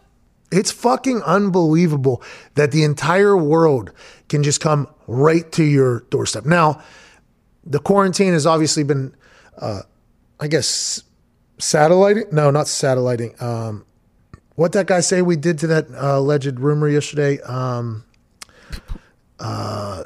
We were amplifying it. We were. Oh yeah, I think he satellited him. Is that what he said? Because he said that we made it bigger. Right. The rumor, we made it bigger. We projected it basically. I think that's what happened with the quarantine with people getting food delivered to their house. I think it it projected it quicker. Like this thing happened, because. But my wife and I, we've been DoorDash OGs. Soon as this concept came out, because I'm a little bit of a homebody, I enjoy working. I enjoy doing things. And then I just like going home and chilling at the house. Wife and I enjoy it. And, going to a restaurant is awesome. It's all, but it's also awesome? Just getting that bitch delivered right to the house. Yeah, eating it on the couch. Okay, so I don't even got to get changed? Nah. I don't got to drive anywhere? Nah. I don't got to worry about anything? Nah. Oh, but the food's still coming? Brilliant. Oh, okay. I might have been the first person on the DoorDash app in Indiana when it came, to be honest. My wife and I use it so much. They've helped us, obviously, get through the entire quarantine. They are the truth, dude. Oh, yeah. No question. I love DoorDash. Use it probably, 4 to 5 times a week. Yeah. I'm north of that for sure at the house. I mean, it's a problem a little bit, but hey, they're there for you and it's convenient. Sometimes I'm in between diets right now. So, sometimes we'll eat, we'll cook something. And then afterwards, it's like, hey, why not? Just comes right to the house. Not going to kill you. It's fucking awesome. It's the best. It's a brilliant idea. This would have been cool to create, DoorDash. Yeah. I bet that guy is in a pretty good spot right now. I would assume. I would assume he's doing okay right now. DoorDash is the app that brings you food you're craving right now, right to your door. Ordering is easy. Open the DoorDash app, choose what you want to eat, and your food will be left safely outside your door with no contact with their new contactless delivery drop-off setting. Oh, nice. So you don't even have to talk to anybody. No, and they also have on there under 30 minutes expectation order. Then you can go what do you want? Sandwich, pizza, chicken. I mean, it's just they make it so easy. It's next level. They make it so easy. With over 300,000 partners in the U.S., Puerto Rico, Canada, and Australia, shout out Australia, you can support, and obviously Canada and Puerto Rico too, but this is the first time, You can support your local go-tos or choose from your favorite national restaurants like Chipotle, Wendy's, and Cheesecake Factory. I love Cheesecake Factory. Hey, that's a deep menu, dude. Oh, yeah. Oh, yeah. Think about the varieties of food that DoorDash has on here from their global fucking 300,000 partner thing. I mean, you'd be hard-pressed to name a restaurant that's not on there. DoorDash deliveries are now contactless to keep communities we operate in safe. Good. That was poorly timed reading. To be honest, I didn't know exactly where that sentence was going. Sure. I thought they were potentially saying, hey, we're helping the communities we operate in operate, by the way, because this is, potentially saving some places because you can't eat in anymore. Right. Which they should talk about because I assume that is potentially a big deal right now. Right now, our listeners can get $5 off. Wow. And 0 delivery fees on their first order of $15 or more when you download the DoorDash app and enter code McAfee. That's $5 off your order and 0 delivery fees on your first order when you download the DoorDash app in the App Store and enter code McAfee, MCAFEE. It's a pretty good deal. Don't forget, that's code McAfee for $5 off your first order with DoorDash. Isn't it interesting, though? I feel like everybody has DoorDash at this point. Though. Yeah, I certainly don't know of anyone who doesn't have it. I guess in places where it's really not available, but those places are growing. Yeah, by the way. It's becoming available in all of those places. So we're kind of fucked. We're probably not going to get a lot of traction for them there. Probably not. Hey, just know that we appreciate DoorDash. Yeah, and you have DoorDash right now, and you probably have other options. DoorDash is supporting the biz, which we appreciate. And DoorDash is the best. They're the OGs. They are. What am I going to order tonight? I'm actually thinking, what am I going to order post-show here? So. Yeah, to the office. That's exactly right. Before we even get home. Yep. Shout out to DoorDash, man. You're going to be worth $100 billion someday. Congratulations. Congrats to DoorDash, man. Once again, Download the DoorDash app in the App Store and enter code McAfee, MCAFEE, for $5 off your first order with DoorDash. What a deal. Back to the show. A man who played high school football against a stooge in this room. Mm-hmm. A man who played at Boston College, was a second-round draft pick this past offseason for the Green Bay Packers. And on Sunday night, he rushed for 124 yards and 2 tuds. Whoa. Ladies and gentlemen, A.J. Dillon. Yeah! Woo! You're muted, I think. Hold on, we got to unmute it. It's probably our fault, maybe your fault. You're smart enough to figure it out. Yeah, it's a BT. I definitely. Hold on, move that thing out a little bit so it's not sitting on top of it. Is it a phone? Yeah, can you hear me? Yeah, perfect. How are you, dude? Doing well. How about yourself? Okay, I want to talk about, do you have shoulder pads on right now, or is that just your shoulders? That's just the shoulders. Oh, my God. I thought you were about to go out for practice. I thought you literally had a hoodie on over your shoulder pads. And then obviously we've seen the photos of your legs. Do you work out all day? Is that just what you do? You just work out all day, AJ? You got to take breaks. You can't do all day. You got to take breaks in there, I don't know. The legs, the pictures of your legs this past offseason training camp obviously made the rounds. And, I got these massive ham hocks as well. I don't know if you know that, AJ. I got a little bit of a hammy back there, too, that'll get you. And if you ever get into Oculus boxing, we can talk about the leg movement in there as well.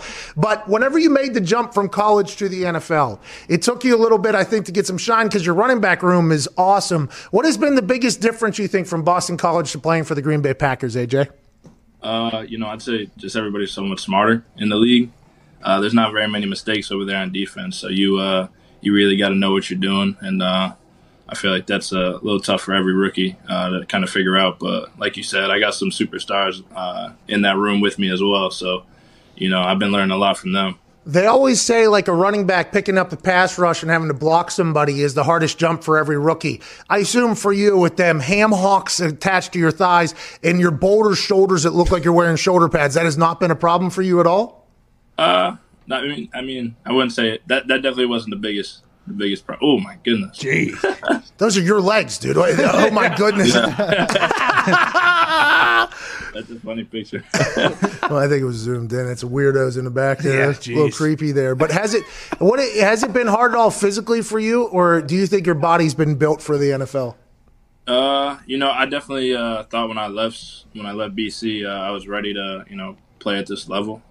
There's still some things I got to work on, obviously, but going back to those high school days, man, nobody could tackle me there. And that's right. When did they call you the sauce? Was it in high school? Yeah, no, that was in college at BC. I just loved applesauce, and so I'd walk down the dorm and I'd be just chugging a thing of applesauce. And there'd be games and people would chuck them down to the sideline. I would just, we had to keep it PG, so it was no beer or anything. But I'd, slam my applesauce or something. You would stone cold applesauce. Do you still like applesauce to this day? Yeah, love it. Man, you should get one of them. What is it? Muscleman? No. What are the applesauces? Mott's. Yeah, Mott's. There it Is that the Mott's? Is that your favorite applesauce? Is Mott's? Yeah, there's one of them for sure.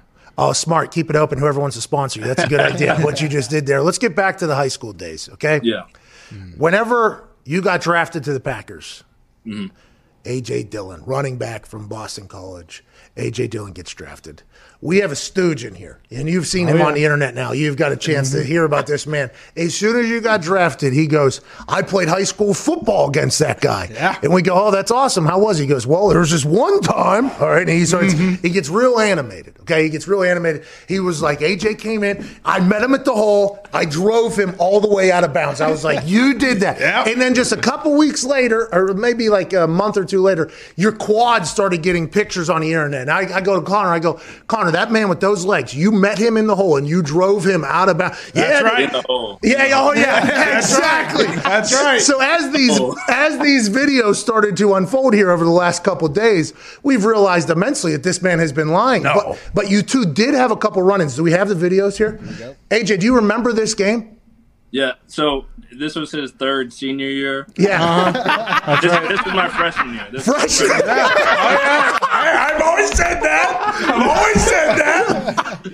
So you were 12 years old in this, basically, playing against a 19-year-old at this point. Pretty much. So where were you from? What school did you play for? Yeah, so that's Lawrence Academy. It's in Groton, Mass. And we played against Connor School a bunch. But my 4 years there, we had 3 ISL championships. No big not deal. to rub it in. Yeah, well, won the league 3 times. No big deal. Yeah, the 1 year he didn't win, it was when I was there. So, I wonder why. You know? 1 year, 6 years. You know? So those private schools up there are a big deal, though, right? Huge. Now, were you from the Massachusetts area up there? I'm from Connecticut, but it's like an hour and a half drive. BC, was that the only school that offered you, or how'd you end up at Boston College? No, I had a bunch of offers coming out. I was originally committed to Michigan, and then, I just decided that BC was like the best place for me, like overall. What was your major? That's a good school, right? Isn't it? Yeah, my major's communication. Smart. That's what I did too. Yeah. I mean, in West Virginia, it's the same as Boston College, anyways. What do you got?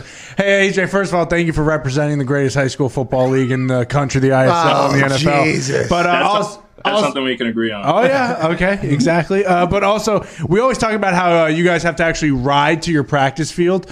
Who do you ride with, and have there ever been like any funny moments from doing that? Yeah, so I normally drive over myself, but people hop in there with me. I can't really think of any like specific funny memory, but just sometimes, especially now that it's getting a lot colder. So when we're done with practice and everybody hops in the car and it gets all foggy and you can't see anything. Oh yeah, it's only a 30-second drive, but you got to roll down the windows in the cold because it's all fogged up. Sauce, what are you driving? Did you buy anything nice with that second round money? No, I didn't buy anything. Right now I got a little deal with a dealership out here. I got a Toyota.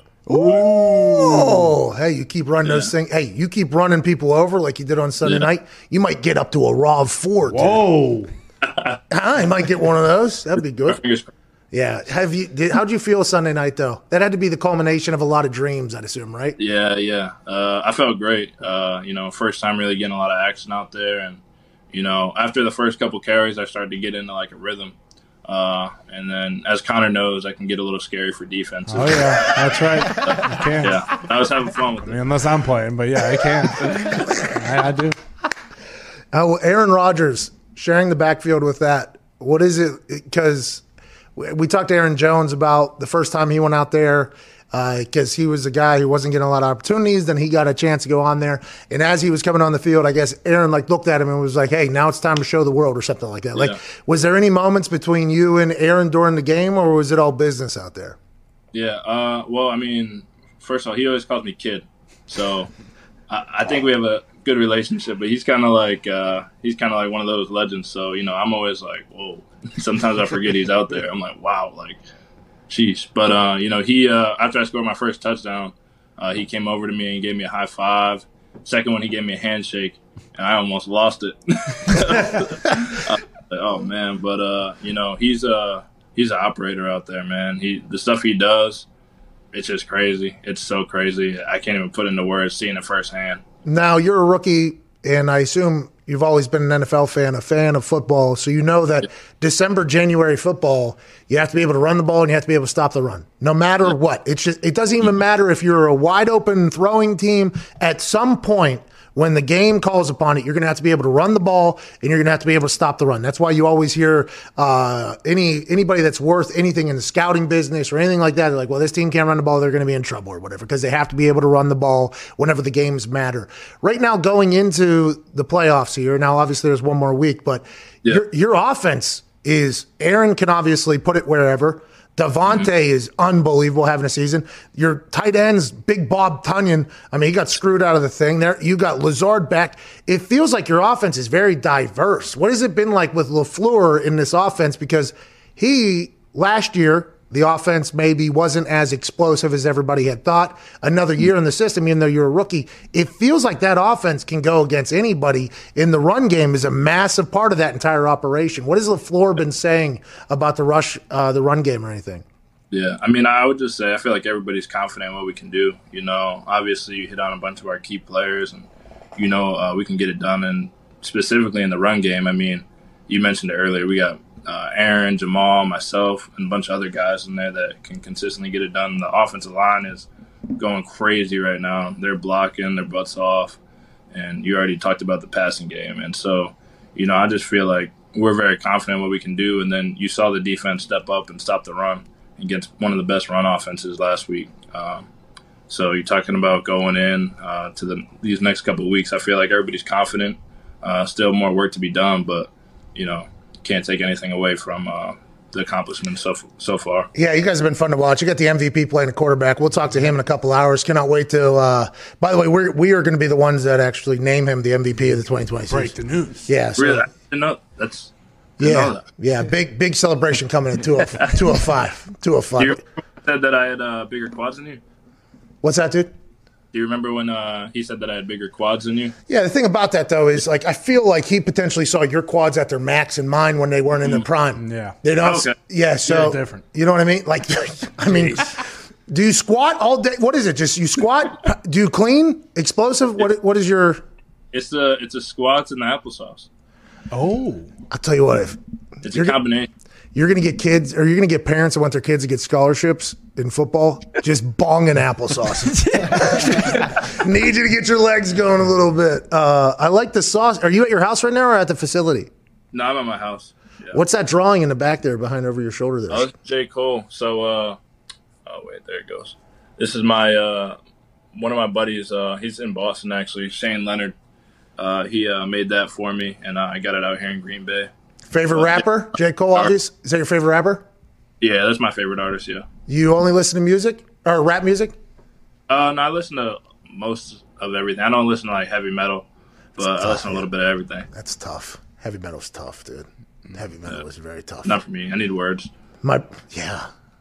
Hey, some mumble rappers have ruined that, too, in rap as well. But my brother was a drummer for what were you guys considered? A scream metal band? Just heavy metal. No. I mean, they were screaming. They were a lot of screaming. There's words in there. There's words in there. He had the double pedal for the bass drum. Whoa! I went to a concert one time. I go back and he was just running for fucking an hour and a half. It was just the guy in the front's name was Broken Wings. He's like, it's fucking wild.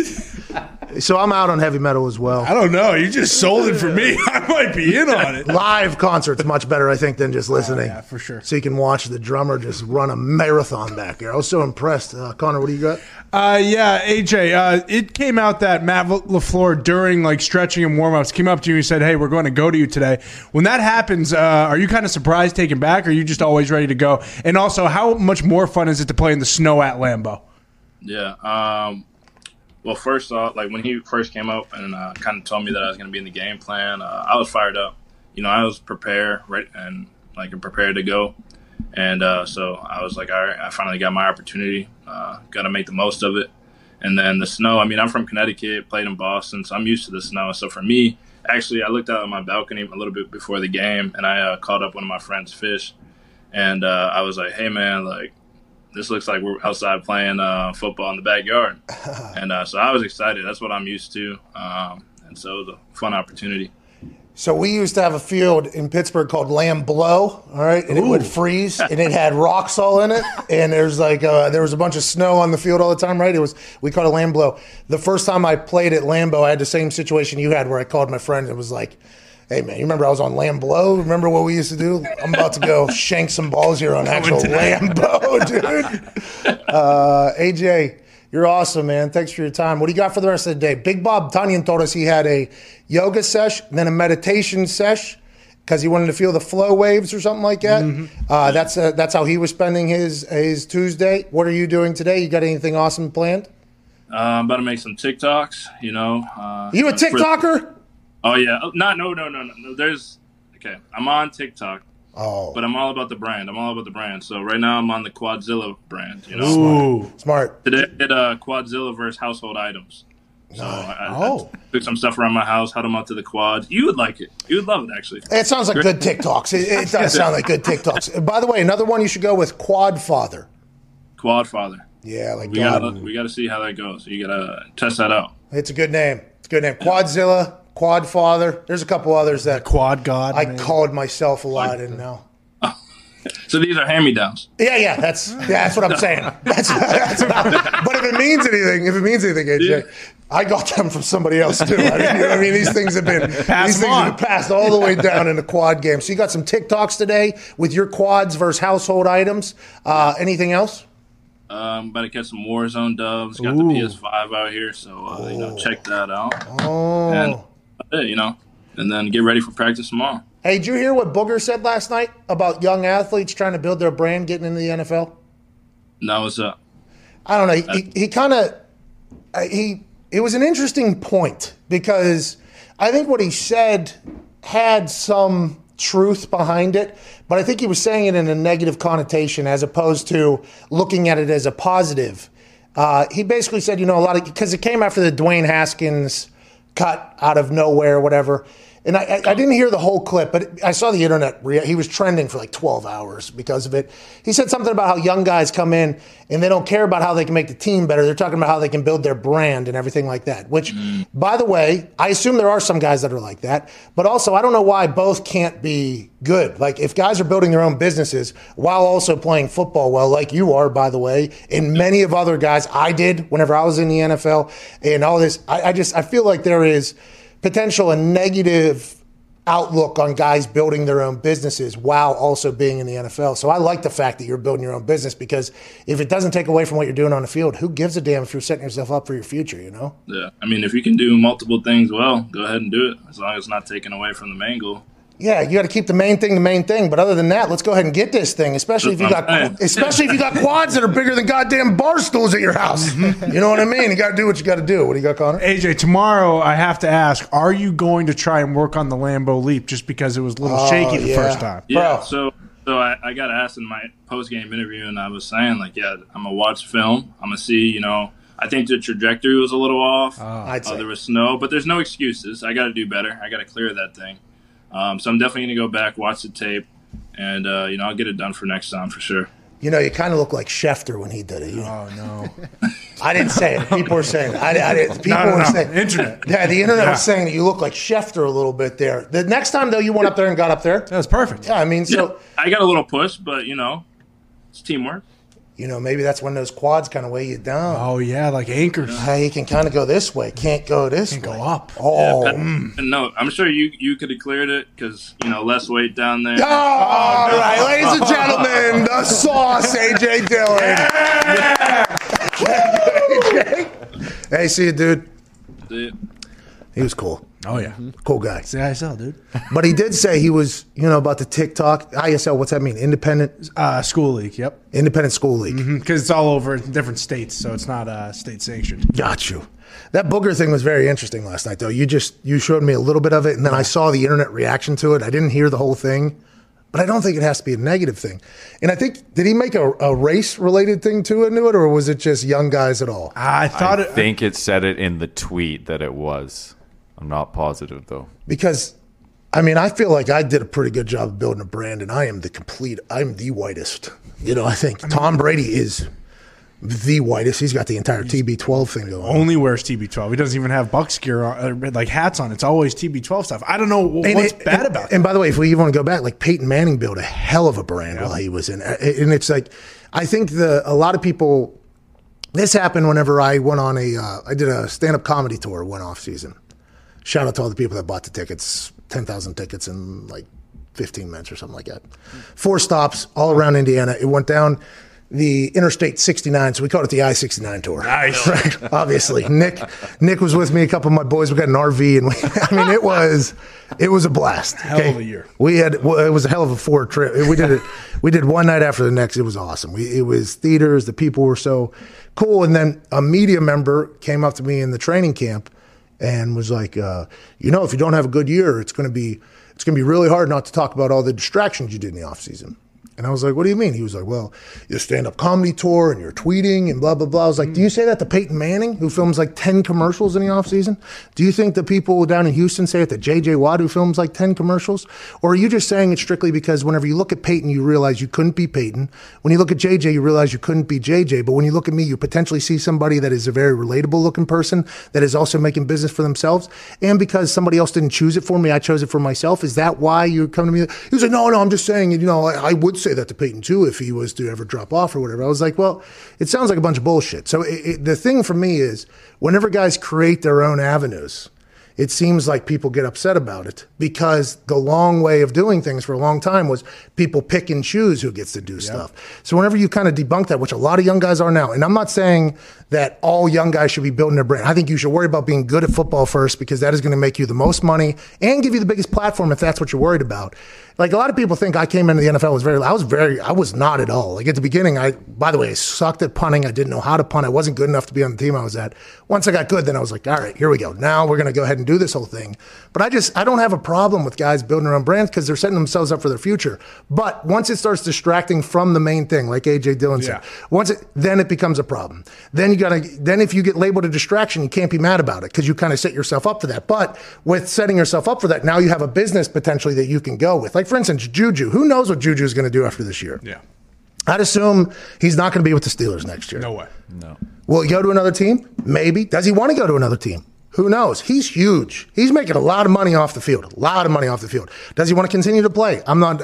But it's just, if you start getting ridiculed for that, now at least you have a platform that you can go with, which is what a lot of guys think. But you should be able to handle both. Like if you're going to be in the NFL, Lombardi and I talked about this yesterday.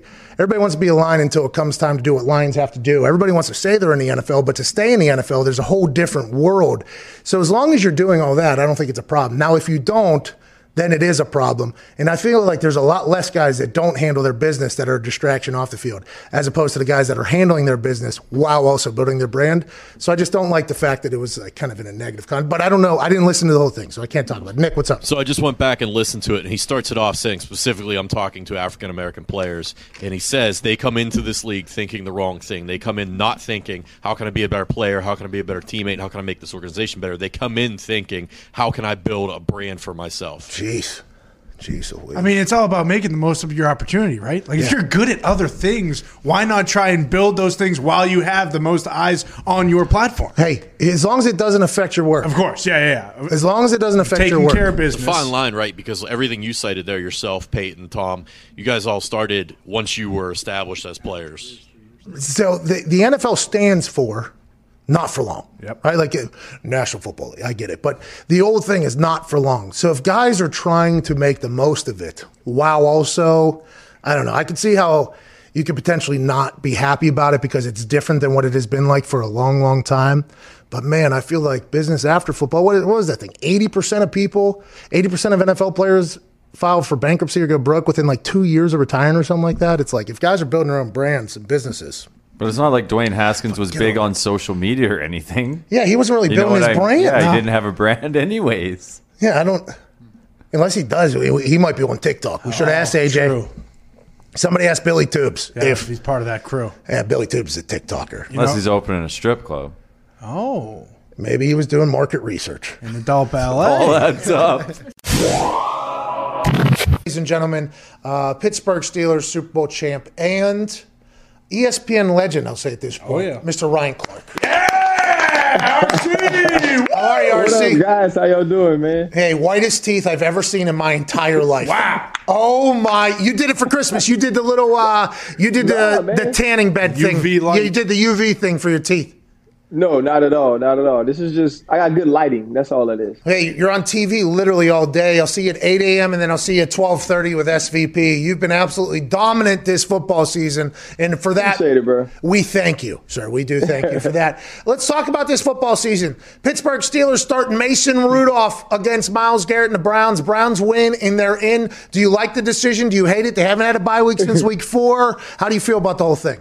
Well, you think about the decision. I think the decision definitely goes into how you feel about where Ben is, where you feel he is with his health, obviously his age. And like you said, Pat, they didn't get a bye week this season because of COVID. And so I think it's the smart play, especially with Buffalo having clinched the number 2 overall seed in the playoffs or number 2 seed in the AFC. The other crazy thing is I'm kind of excited that Mason Rudolph's going to start against Cleveland. Like, I don't know if anybody else cares about this, but this is pretty dope. You know, I mean, you know what the scene looked like the last time we saw Mason Rudolph on the field against the Cleveland Browns. And so if he's going to start any game, this is the one. Yeah. The last time those two shared a field together, one of these things was trying to take off Mason Rudolph's head. And then I'm going to tell you what. Mason probably wished they were playing on the Oculus at that time. That's probably what he would have wanted. Do you have one? I do not, bro. But because I follow you, I see you with it now, and now I want one. Hey, I might be the greatest Oculus boxer there is. My stamina is. Well, I ended early. Listen, 8-0, 8 knockouts. 8-0, 8 knockouts. I don't know what you want from me. I don't know who's better. I have no idea how you could be better. But you just said you're playing PJ, and then you're playing PJ's. No, that was ping pong. That was ping pong. And you don't know about the ping pong players from Germany, RC. You don't know the Oculus boxing. I boxed a guy today from England. Okay, London, England. He was a champion. So are you just assuming he's a pugilist specialist because he's from England? Right? Is that Tyson Fury? Is that what you consider him to be? Well, I don't even know what word you just used there. I will Google it afterwards, and I will use it back at you at some point. But I will say he's not a real person. Okay, it's an artificial human being. But it's like Mike Tyson's Punch Out. This morning, I got to the Vega level. This guy, he's a little skinny little guy. Little first round knockout, 10 seconds, right hook, dead. See you later on the canvas. Celebrate. I'm in arenas now. Okay, I'm in arenas now. Then the moneymaker came for the next round. He took me 3 rounds. I was burning. 6 knockdowns though. Knocked him down 6 times. Then he got back up, had bruises. So Pat, in that, do you move around and stuff though, bro? Like, does the cardio get into it? I was dripping wet this morning because the moneymaker took me into 3 rounds. Dude, my entire body, my lungs were just burning. I was dripping in sweat. Bro, I love it. In between rounds, RC, okay, you go to your corner, you have 1 minute. I'm sitting, because you can't sit down, obviously, because it's going to be hard to get back up. I am bent over like this, just completely dead. Like, come on, dude, you can't get fucking knocked out. And then when the bell rings, like, I got to answer the bell sometimes. Sometimes it gets down to like 1 second. I'm like, right. All right, here we go. And then you're right back. It's awesome. But that's not what we're here for, dude. Okay, we're talking about fucking Myles Garrett. Jeez, man. Well, you just taking over the show when you come on here? Just take over the show? Bro, you started talking about it. I brought it up one time, and you went into how you're the greatest Oculus boxer of all time. I might be. It's hard not to talk about that whenever it's potentially true. Let's move to when it's your show, for sure. Bingo. Where's it at? It's right above your head over there. Just point up with your left hand. Just go like this right here. Yeah, bingo. There we go. So, RC, there's a lot of games this weekend with playoff implications. Going in with the Steelers teams you were on, was there any time where you guys needed a win and then somebody else to lose or anything like that? Or was it mostly like at this point you guys probably already had it locked up? You know what? I think so. We were 12-4, 3 out of 4 years. And I feel like all the years that we were going to get in, it was on us. I think we were 10-6 in 07, obviously 12-4 in 08 when we win it. The next year, we weren't very good. I think the next year we were 8-8, so we didn't go. We weren't even, I think, in the ballpark of going. Then we go 12-4, 12-4, and then we kind of struggled after that. And so I don't know. I can't remember going into like the last weekend needing a win, but I do remember one year, it's around Christmas, we were playing Cincinnati. We needed somebody to lose so we could be alive the next week against Cleveland. And I remember it was Christmas, and so we beat Cincinnati. The team that we needed to lose won. And so Troy and I decided that we were going to have a pajama jammy jam. So all the families go to Troy's house. And, the cool thing about football is you get to meet people from all different walks of life. Troy was richer than me, okay, because he was a better football player. Troy was supposed to have more money than I had. Troy's richer than a lot of people, by the way, Troy. Yeah. And so Troy's wife, though, grew up very affluent, and so he opens up this cabinet, bro, and it's all these like wines and champagnes that I can't pronounce, I've never had, I can't really spell. And so dude was just like, hey, bro, let's try some. And so, dog, like we're cracking over open wines and scotches and all these different things that I can't afford. right? Mixing. Oh, we mixing. Oh, that's white boy stuff there.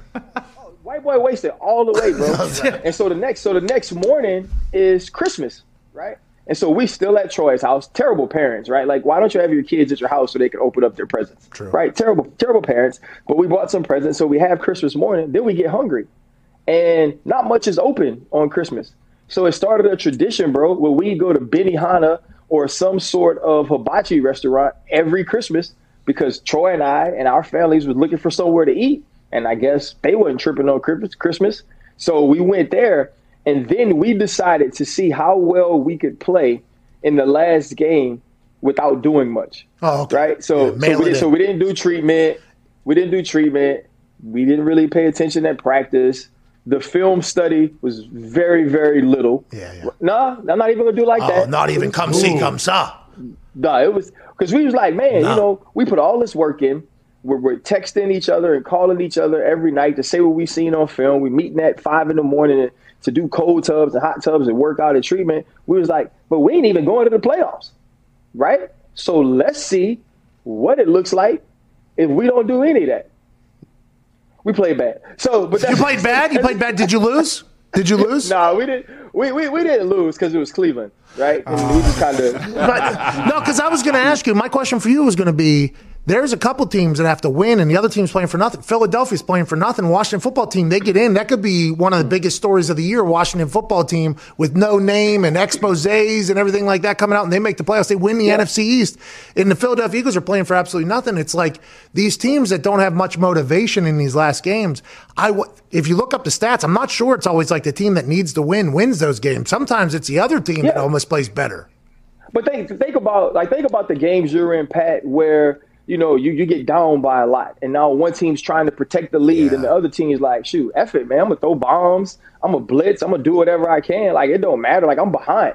And those teams come back. It's the same thing. Like, it's no pressure on the Philadelphia Eagles. It's no pressure on teams who aren't going to the playoffs. But you're an independent contractor, bro. It wasn't like if you were in your last week and it was time to punt, you was going to get out there and throw that whole underhand. You know what I'm saying? Like, you weren't going to do that. You was going to try to punt the skin off the football because that's who you are. Yeah. And so these dudes are going to play, but you're going to be playing stress-free, right? You give up a bomb, you're like, I give up a bomb. But if I'm Darius Slay and I got $30 million coming anyway, why not take this chance? Why not go pick it off? If I'm Jalen Hurts, why not get outside the pockets and see what these legs do? Why not give Deshaun Jackson opportunities down the field? And those are the type of things that happen. And because the other team's playing tighter, right? The other team feels like, man, if we lose this, we're out of it. We're at home. We got a chance.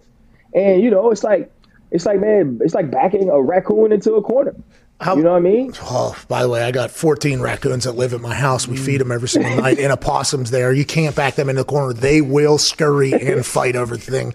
When you hear what J.J. Watt said, okay, I thought, by the way, it was an incredible speech. I mean, he gave an incredible speech there. I don't know how much he had going in that maybe he was sitting on for a while whenever he was watching his teammates maybe not show up or not work hard. And they're like, I don't know if it was his teammates or maybe it was coaches that were doing something. I feel like he was sitting. That one felt like that one had been. It was personal. It was incubating for a little bit, that one. And that's why it was delivered so well.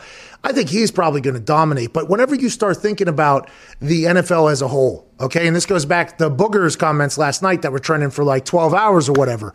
When you go back to the Okay. Do you have something you want to get out right there?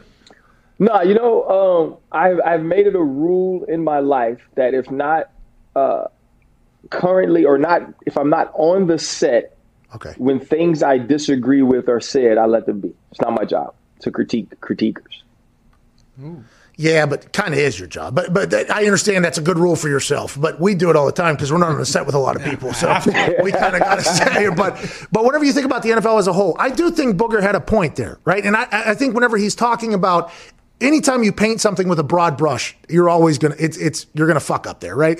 But I do think there's an interesting thing that has come out of this Dwayne Haskins situation and this J.J. Watt situation where I think a lot of people are learning that a lot of people want to be in the NFL, but not a lot of people want to stay in the NFL, right? And not, by the way, not a lot of people. I mean, this is me painting a broad brush again, but there's some people that like being in the NFL, but don't love being in what it takes to stay in the NFL. Do you think that's amplifying, or do you think it's always been that way? We're just seeing it a lot more. Well, I think you can now see the things that other people do, right? We talk about my training facility and training guys all the time. And, like I see kids at LSU now who are leaving or who have opted out, who have merchandise for sale all the time, right? Or I mess with, I don't take selfies and do certain things like that. And I mess with dudes who do, and then, I'll get a guy tell me, oh, I'm just branded. And in a way that bothers me, but I also know that you can brand yourself, you can build your own business and be about the business of football. I don't necessarily think you have to be one or the other. And it was different for me, but in the last 2 seasons of my career, I had an active TV contract. I was working for ESPN. I was on the ESPN payroll, but I still played football the same way. I still had 5 days of treatment each week. I still went off to Arizona to train in the off season. I still run down the middle of anybody who had the football. It had nothing to do. It had nothing to do with the fact that I wanted to make sure I was setting things up for post-career. It had everything, and that wasn't going to stop me from wanting to play football, from wanting to be the best I can possibly be. And I also don't think that you could take one person's situation and then paint with that broad African-American brush. Yeah. Right? The issues with that is there are already biases against certain things. Right? Like you look at the way people feel about Odell Beckham Jr. and his brand and some of the things he does away from football. Like I believe at one time he was the most recognizable and famous football player in the world. And that's when they had Tom Brady playing, Peyton, whoever was playing, he was more famous to me because I felt like he was known in different areas more so than other people. But I'm also around him all the time. Right? And I also watch him work constantly. And I also see his passion. Like that didn't stop him from wanting to be a great football player, wanting to win games. One of the greatest players of all time has the most recognizable brand in football. Like people talk about TB12 all the time. Right? And TB12 is something he's branded. Hell, I got some free stuff one day. Me too. The glasses, I got glasses. I love it. Yeah, the TB12 stuff. But I think you're spot on there. It's always negativity hogs publicity. I mean, that's what you guys operate in at the place you've worked for since you while you were playing. Yeah. Okay. Yep. Yeah. Sure. You guys. Yeah. Hey, y'all motherfuckers over there. But the negativity always hogs publicity. But I feel like as long as you're keeping the main thing. And I think that is such a cliche, but I think it's real. Like, if you're handling your business as a football player, I think you're allowed to not allowed, but you can and should feel empowered to do all this other stuff. But as soon as you start doing all this other stuff and your play drops at all, you're giving everybody ammo. I've always said, like, you're giving everybody, once I started tweeting and things as a punter, like, I knew that if I played bad 2 weeks, I'm probably gone. Like, if I played 2 weeks, because I'm being too loud for my production or whatever. But if my production's high, they can't say a fucking thing. There's nothing you can do to me. What's so crazy, like I'm on these group chats with these different people, and so somebody's like, yeah, man, he was doing too much. I was like, bro, Andy Reid would have been at the strip club with Pat Mahomes. Like, come on, man. Like, come on. But Dwayne wasn't building his own brand, though. Think about that. Like, that's the interesting thing. Unless Dwayne was building a brand that I don't know about, he might not have been. But he was Players Club brand. I don't know. Hey, we were talking about Dewey's Ballet, man. That place would pop in D.C., right? It would pop in D.C. But I think that whole distraction thing gets labeled on people, and then it's hard to get off of, though. Like, you know what I mean? And I think that's why that entire rant by Bo, I think, has been so, because it's real. Like, if you're not doing your job well, you shouldn't be doing all the extracurriculars that come alongside of it. But if you're doing your job well, also, we should not just point out the ones that don't. I mean, that's kind of the problem with that. Well, I think the other part of it, too, is, Pat, is that situation had nothing to do with the brand. Right? Like the same way you'd say, J.J. Watt was sitting on some feelings. I think maybe in Booger's sense, he was sitting on some feelings as well. Like when I look at Dwayne Haskins, I look at a singular moment where a guy developed the perception, whether it was right or wrong, for not being professional, for not dedicating the type of time people are used to seeing starting quarterbacks dedicate to football. And I think once that happens, now you're forever fighting that. And my point with the strip club thing was self-awareness, right? Like, one, your coach has cancer. Like, that's stupid. Okay, like don't be dumb. That's the first thing. Be compassionate, have some empathy, understand the people that you are also that you also have to take care of. But the other piece of it was the self-awareness piece, right? The piece of like if people say you're an a-hole and you want to change that perception, then you're going to be nice purposely. Like that's the way it happens. Above and beyond, by the way, normally. Above and beyond. Like you're gonna go out the way. And so if you know the perception is you're unprofessional, you're immature, you don't make good decisions, you got to be smart enough to say, as much as I want to see these booties bounce. Yeah, by the way, they were. Either they can't bounce in front of me at the moment. I need to be smart, stay home, which would be the smartest thing. Or let's take these people's phones, right? And to the decision making to say that you can't do one of those two things, because I'm being like I'm not stupid. Like he's young, he's gonna do stupid stuff, And so I think. Like that's the bigger issue with the situation. But then when we start to paint with this broad brush that African-American quarterbacks for sure have been having to fight for years anyway. You see what I'm saying? Yeah. Like, and so now when a white person or when an executive who already has these biases toward black athletes or towards black quarterbacks, then he could go, you see that? Look at that. One of them says it too.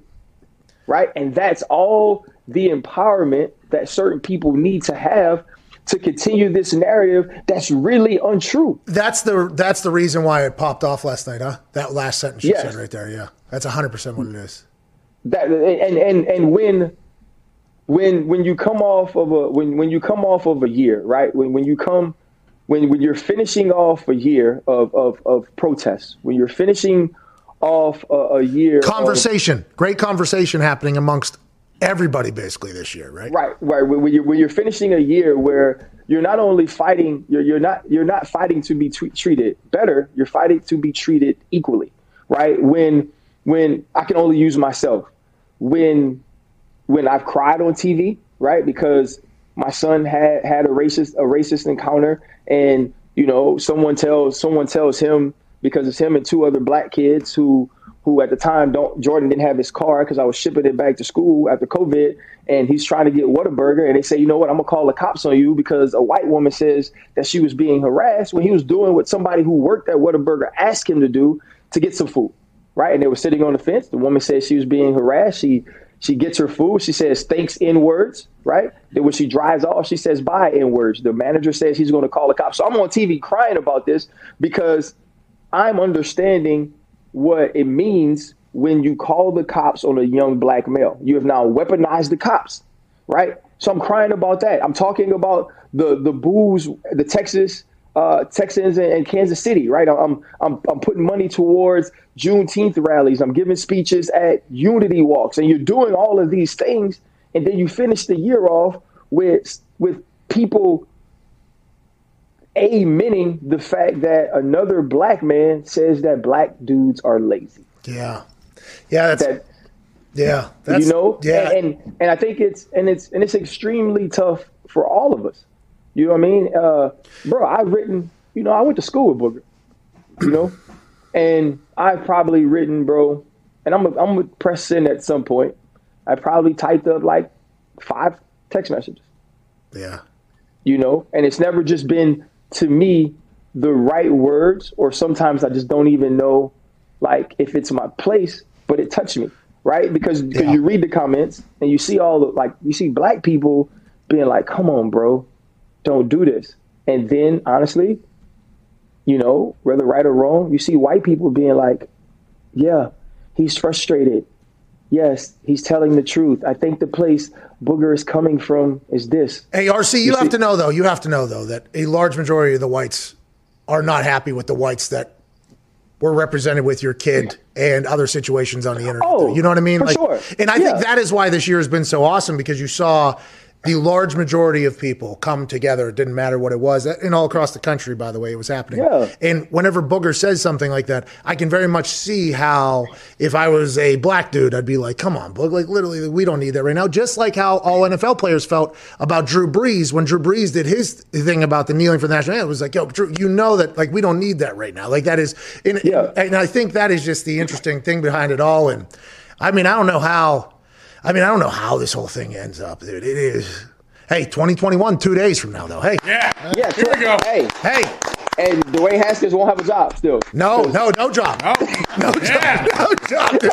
It's going to be sad. Bro. We said this yesterday. It's going to be sad. Dwayne Haskins, I don't think he's going to get a job. Like, he's going to have to go XFL, I guess, maybe something else. I don't know how. No, I think it depends on how people felt about him, right? Like, that's always the thing.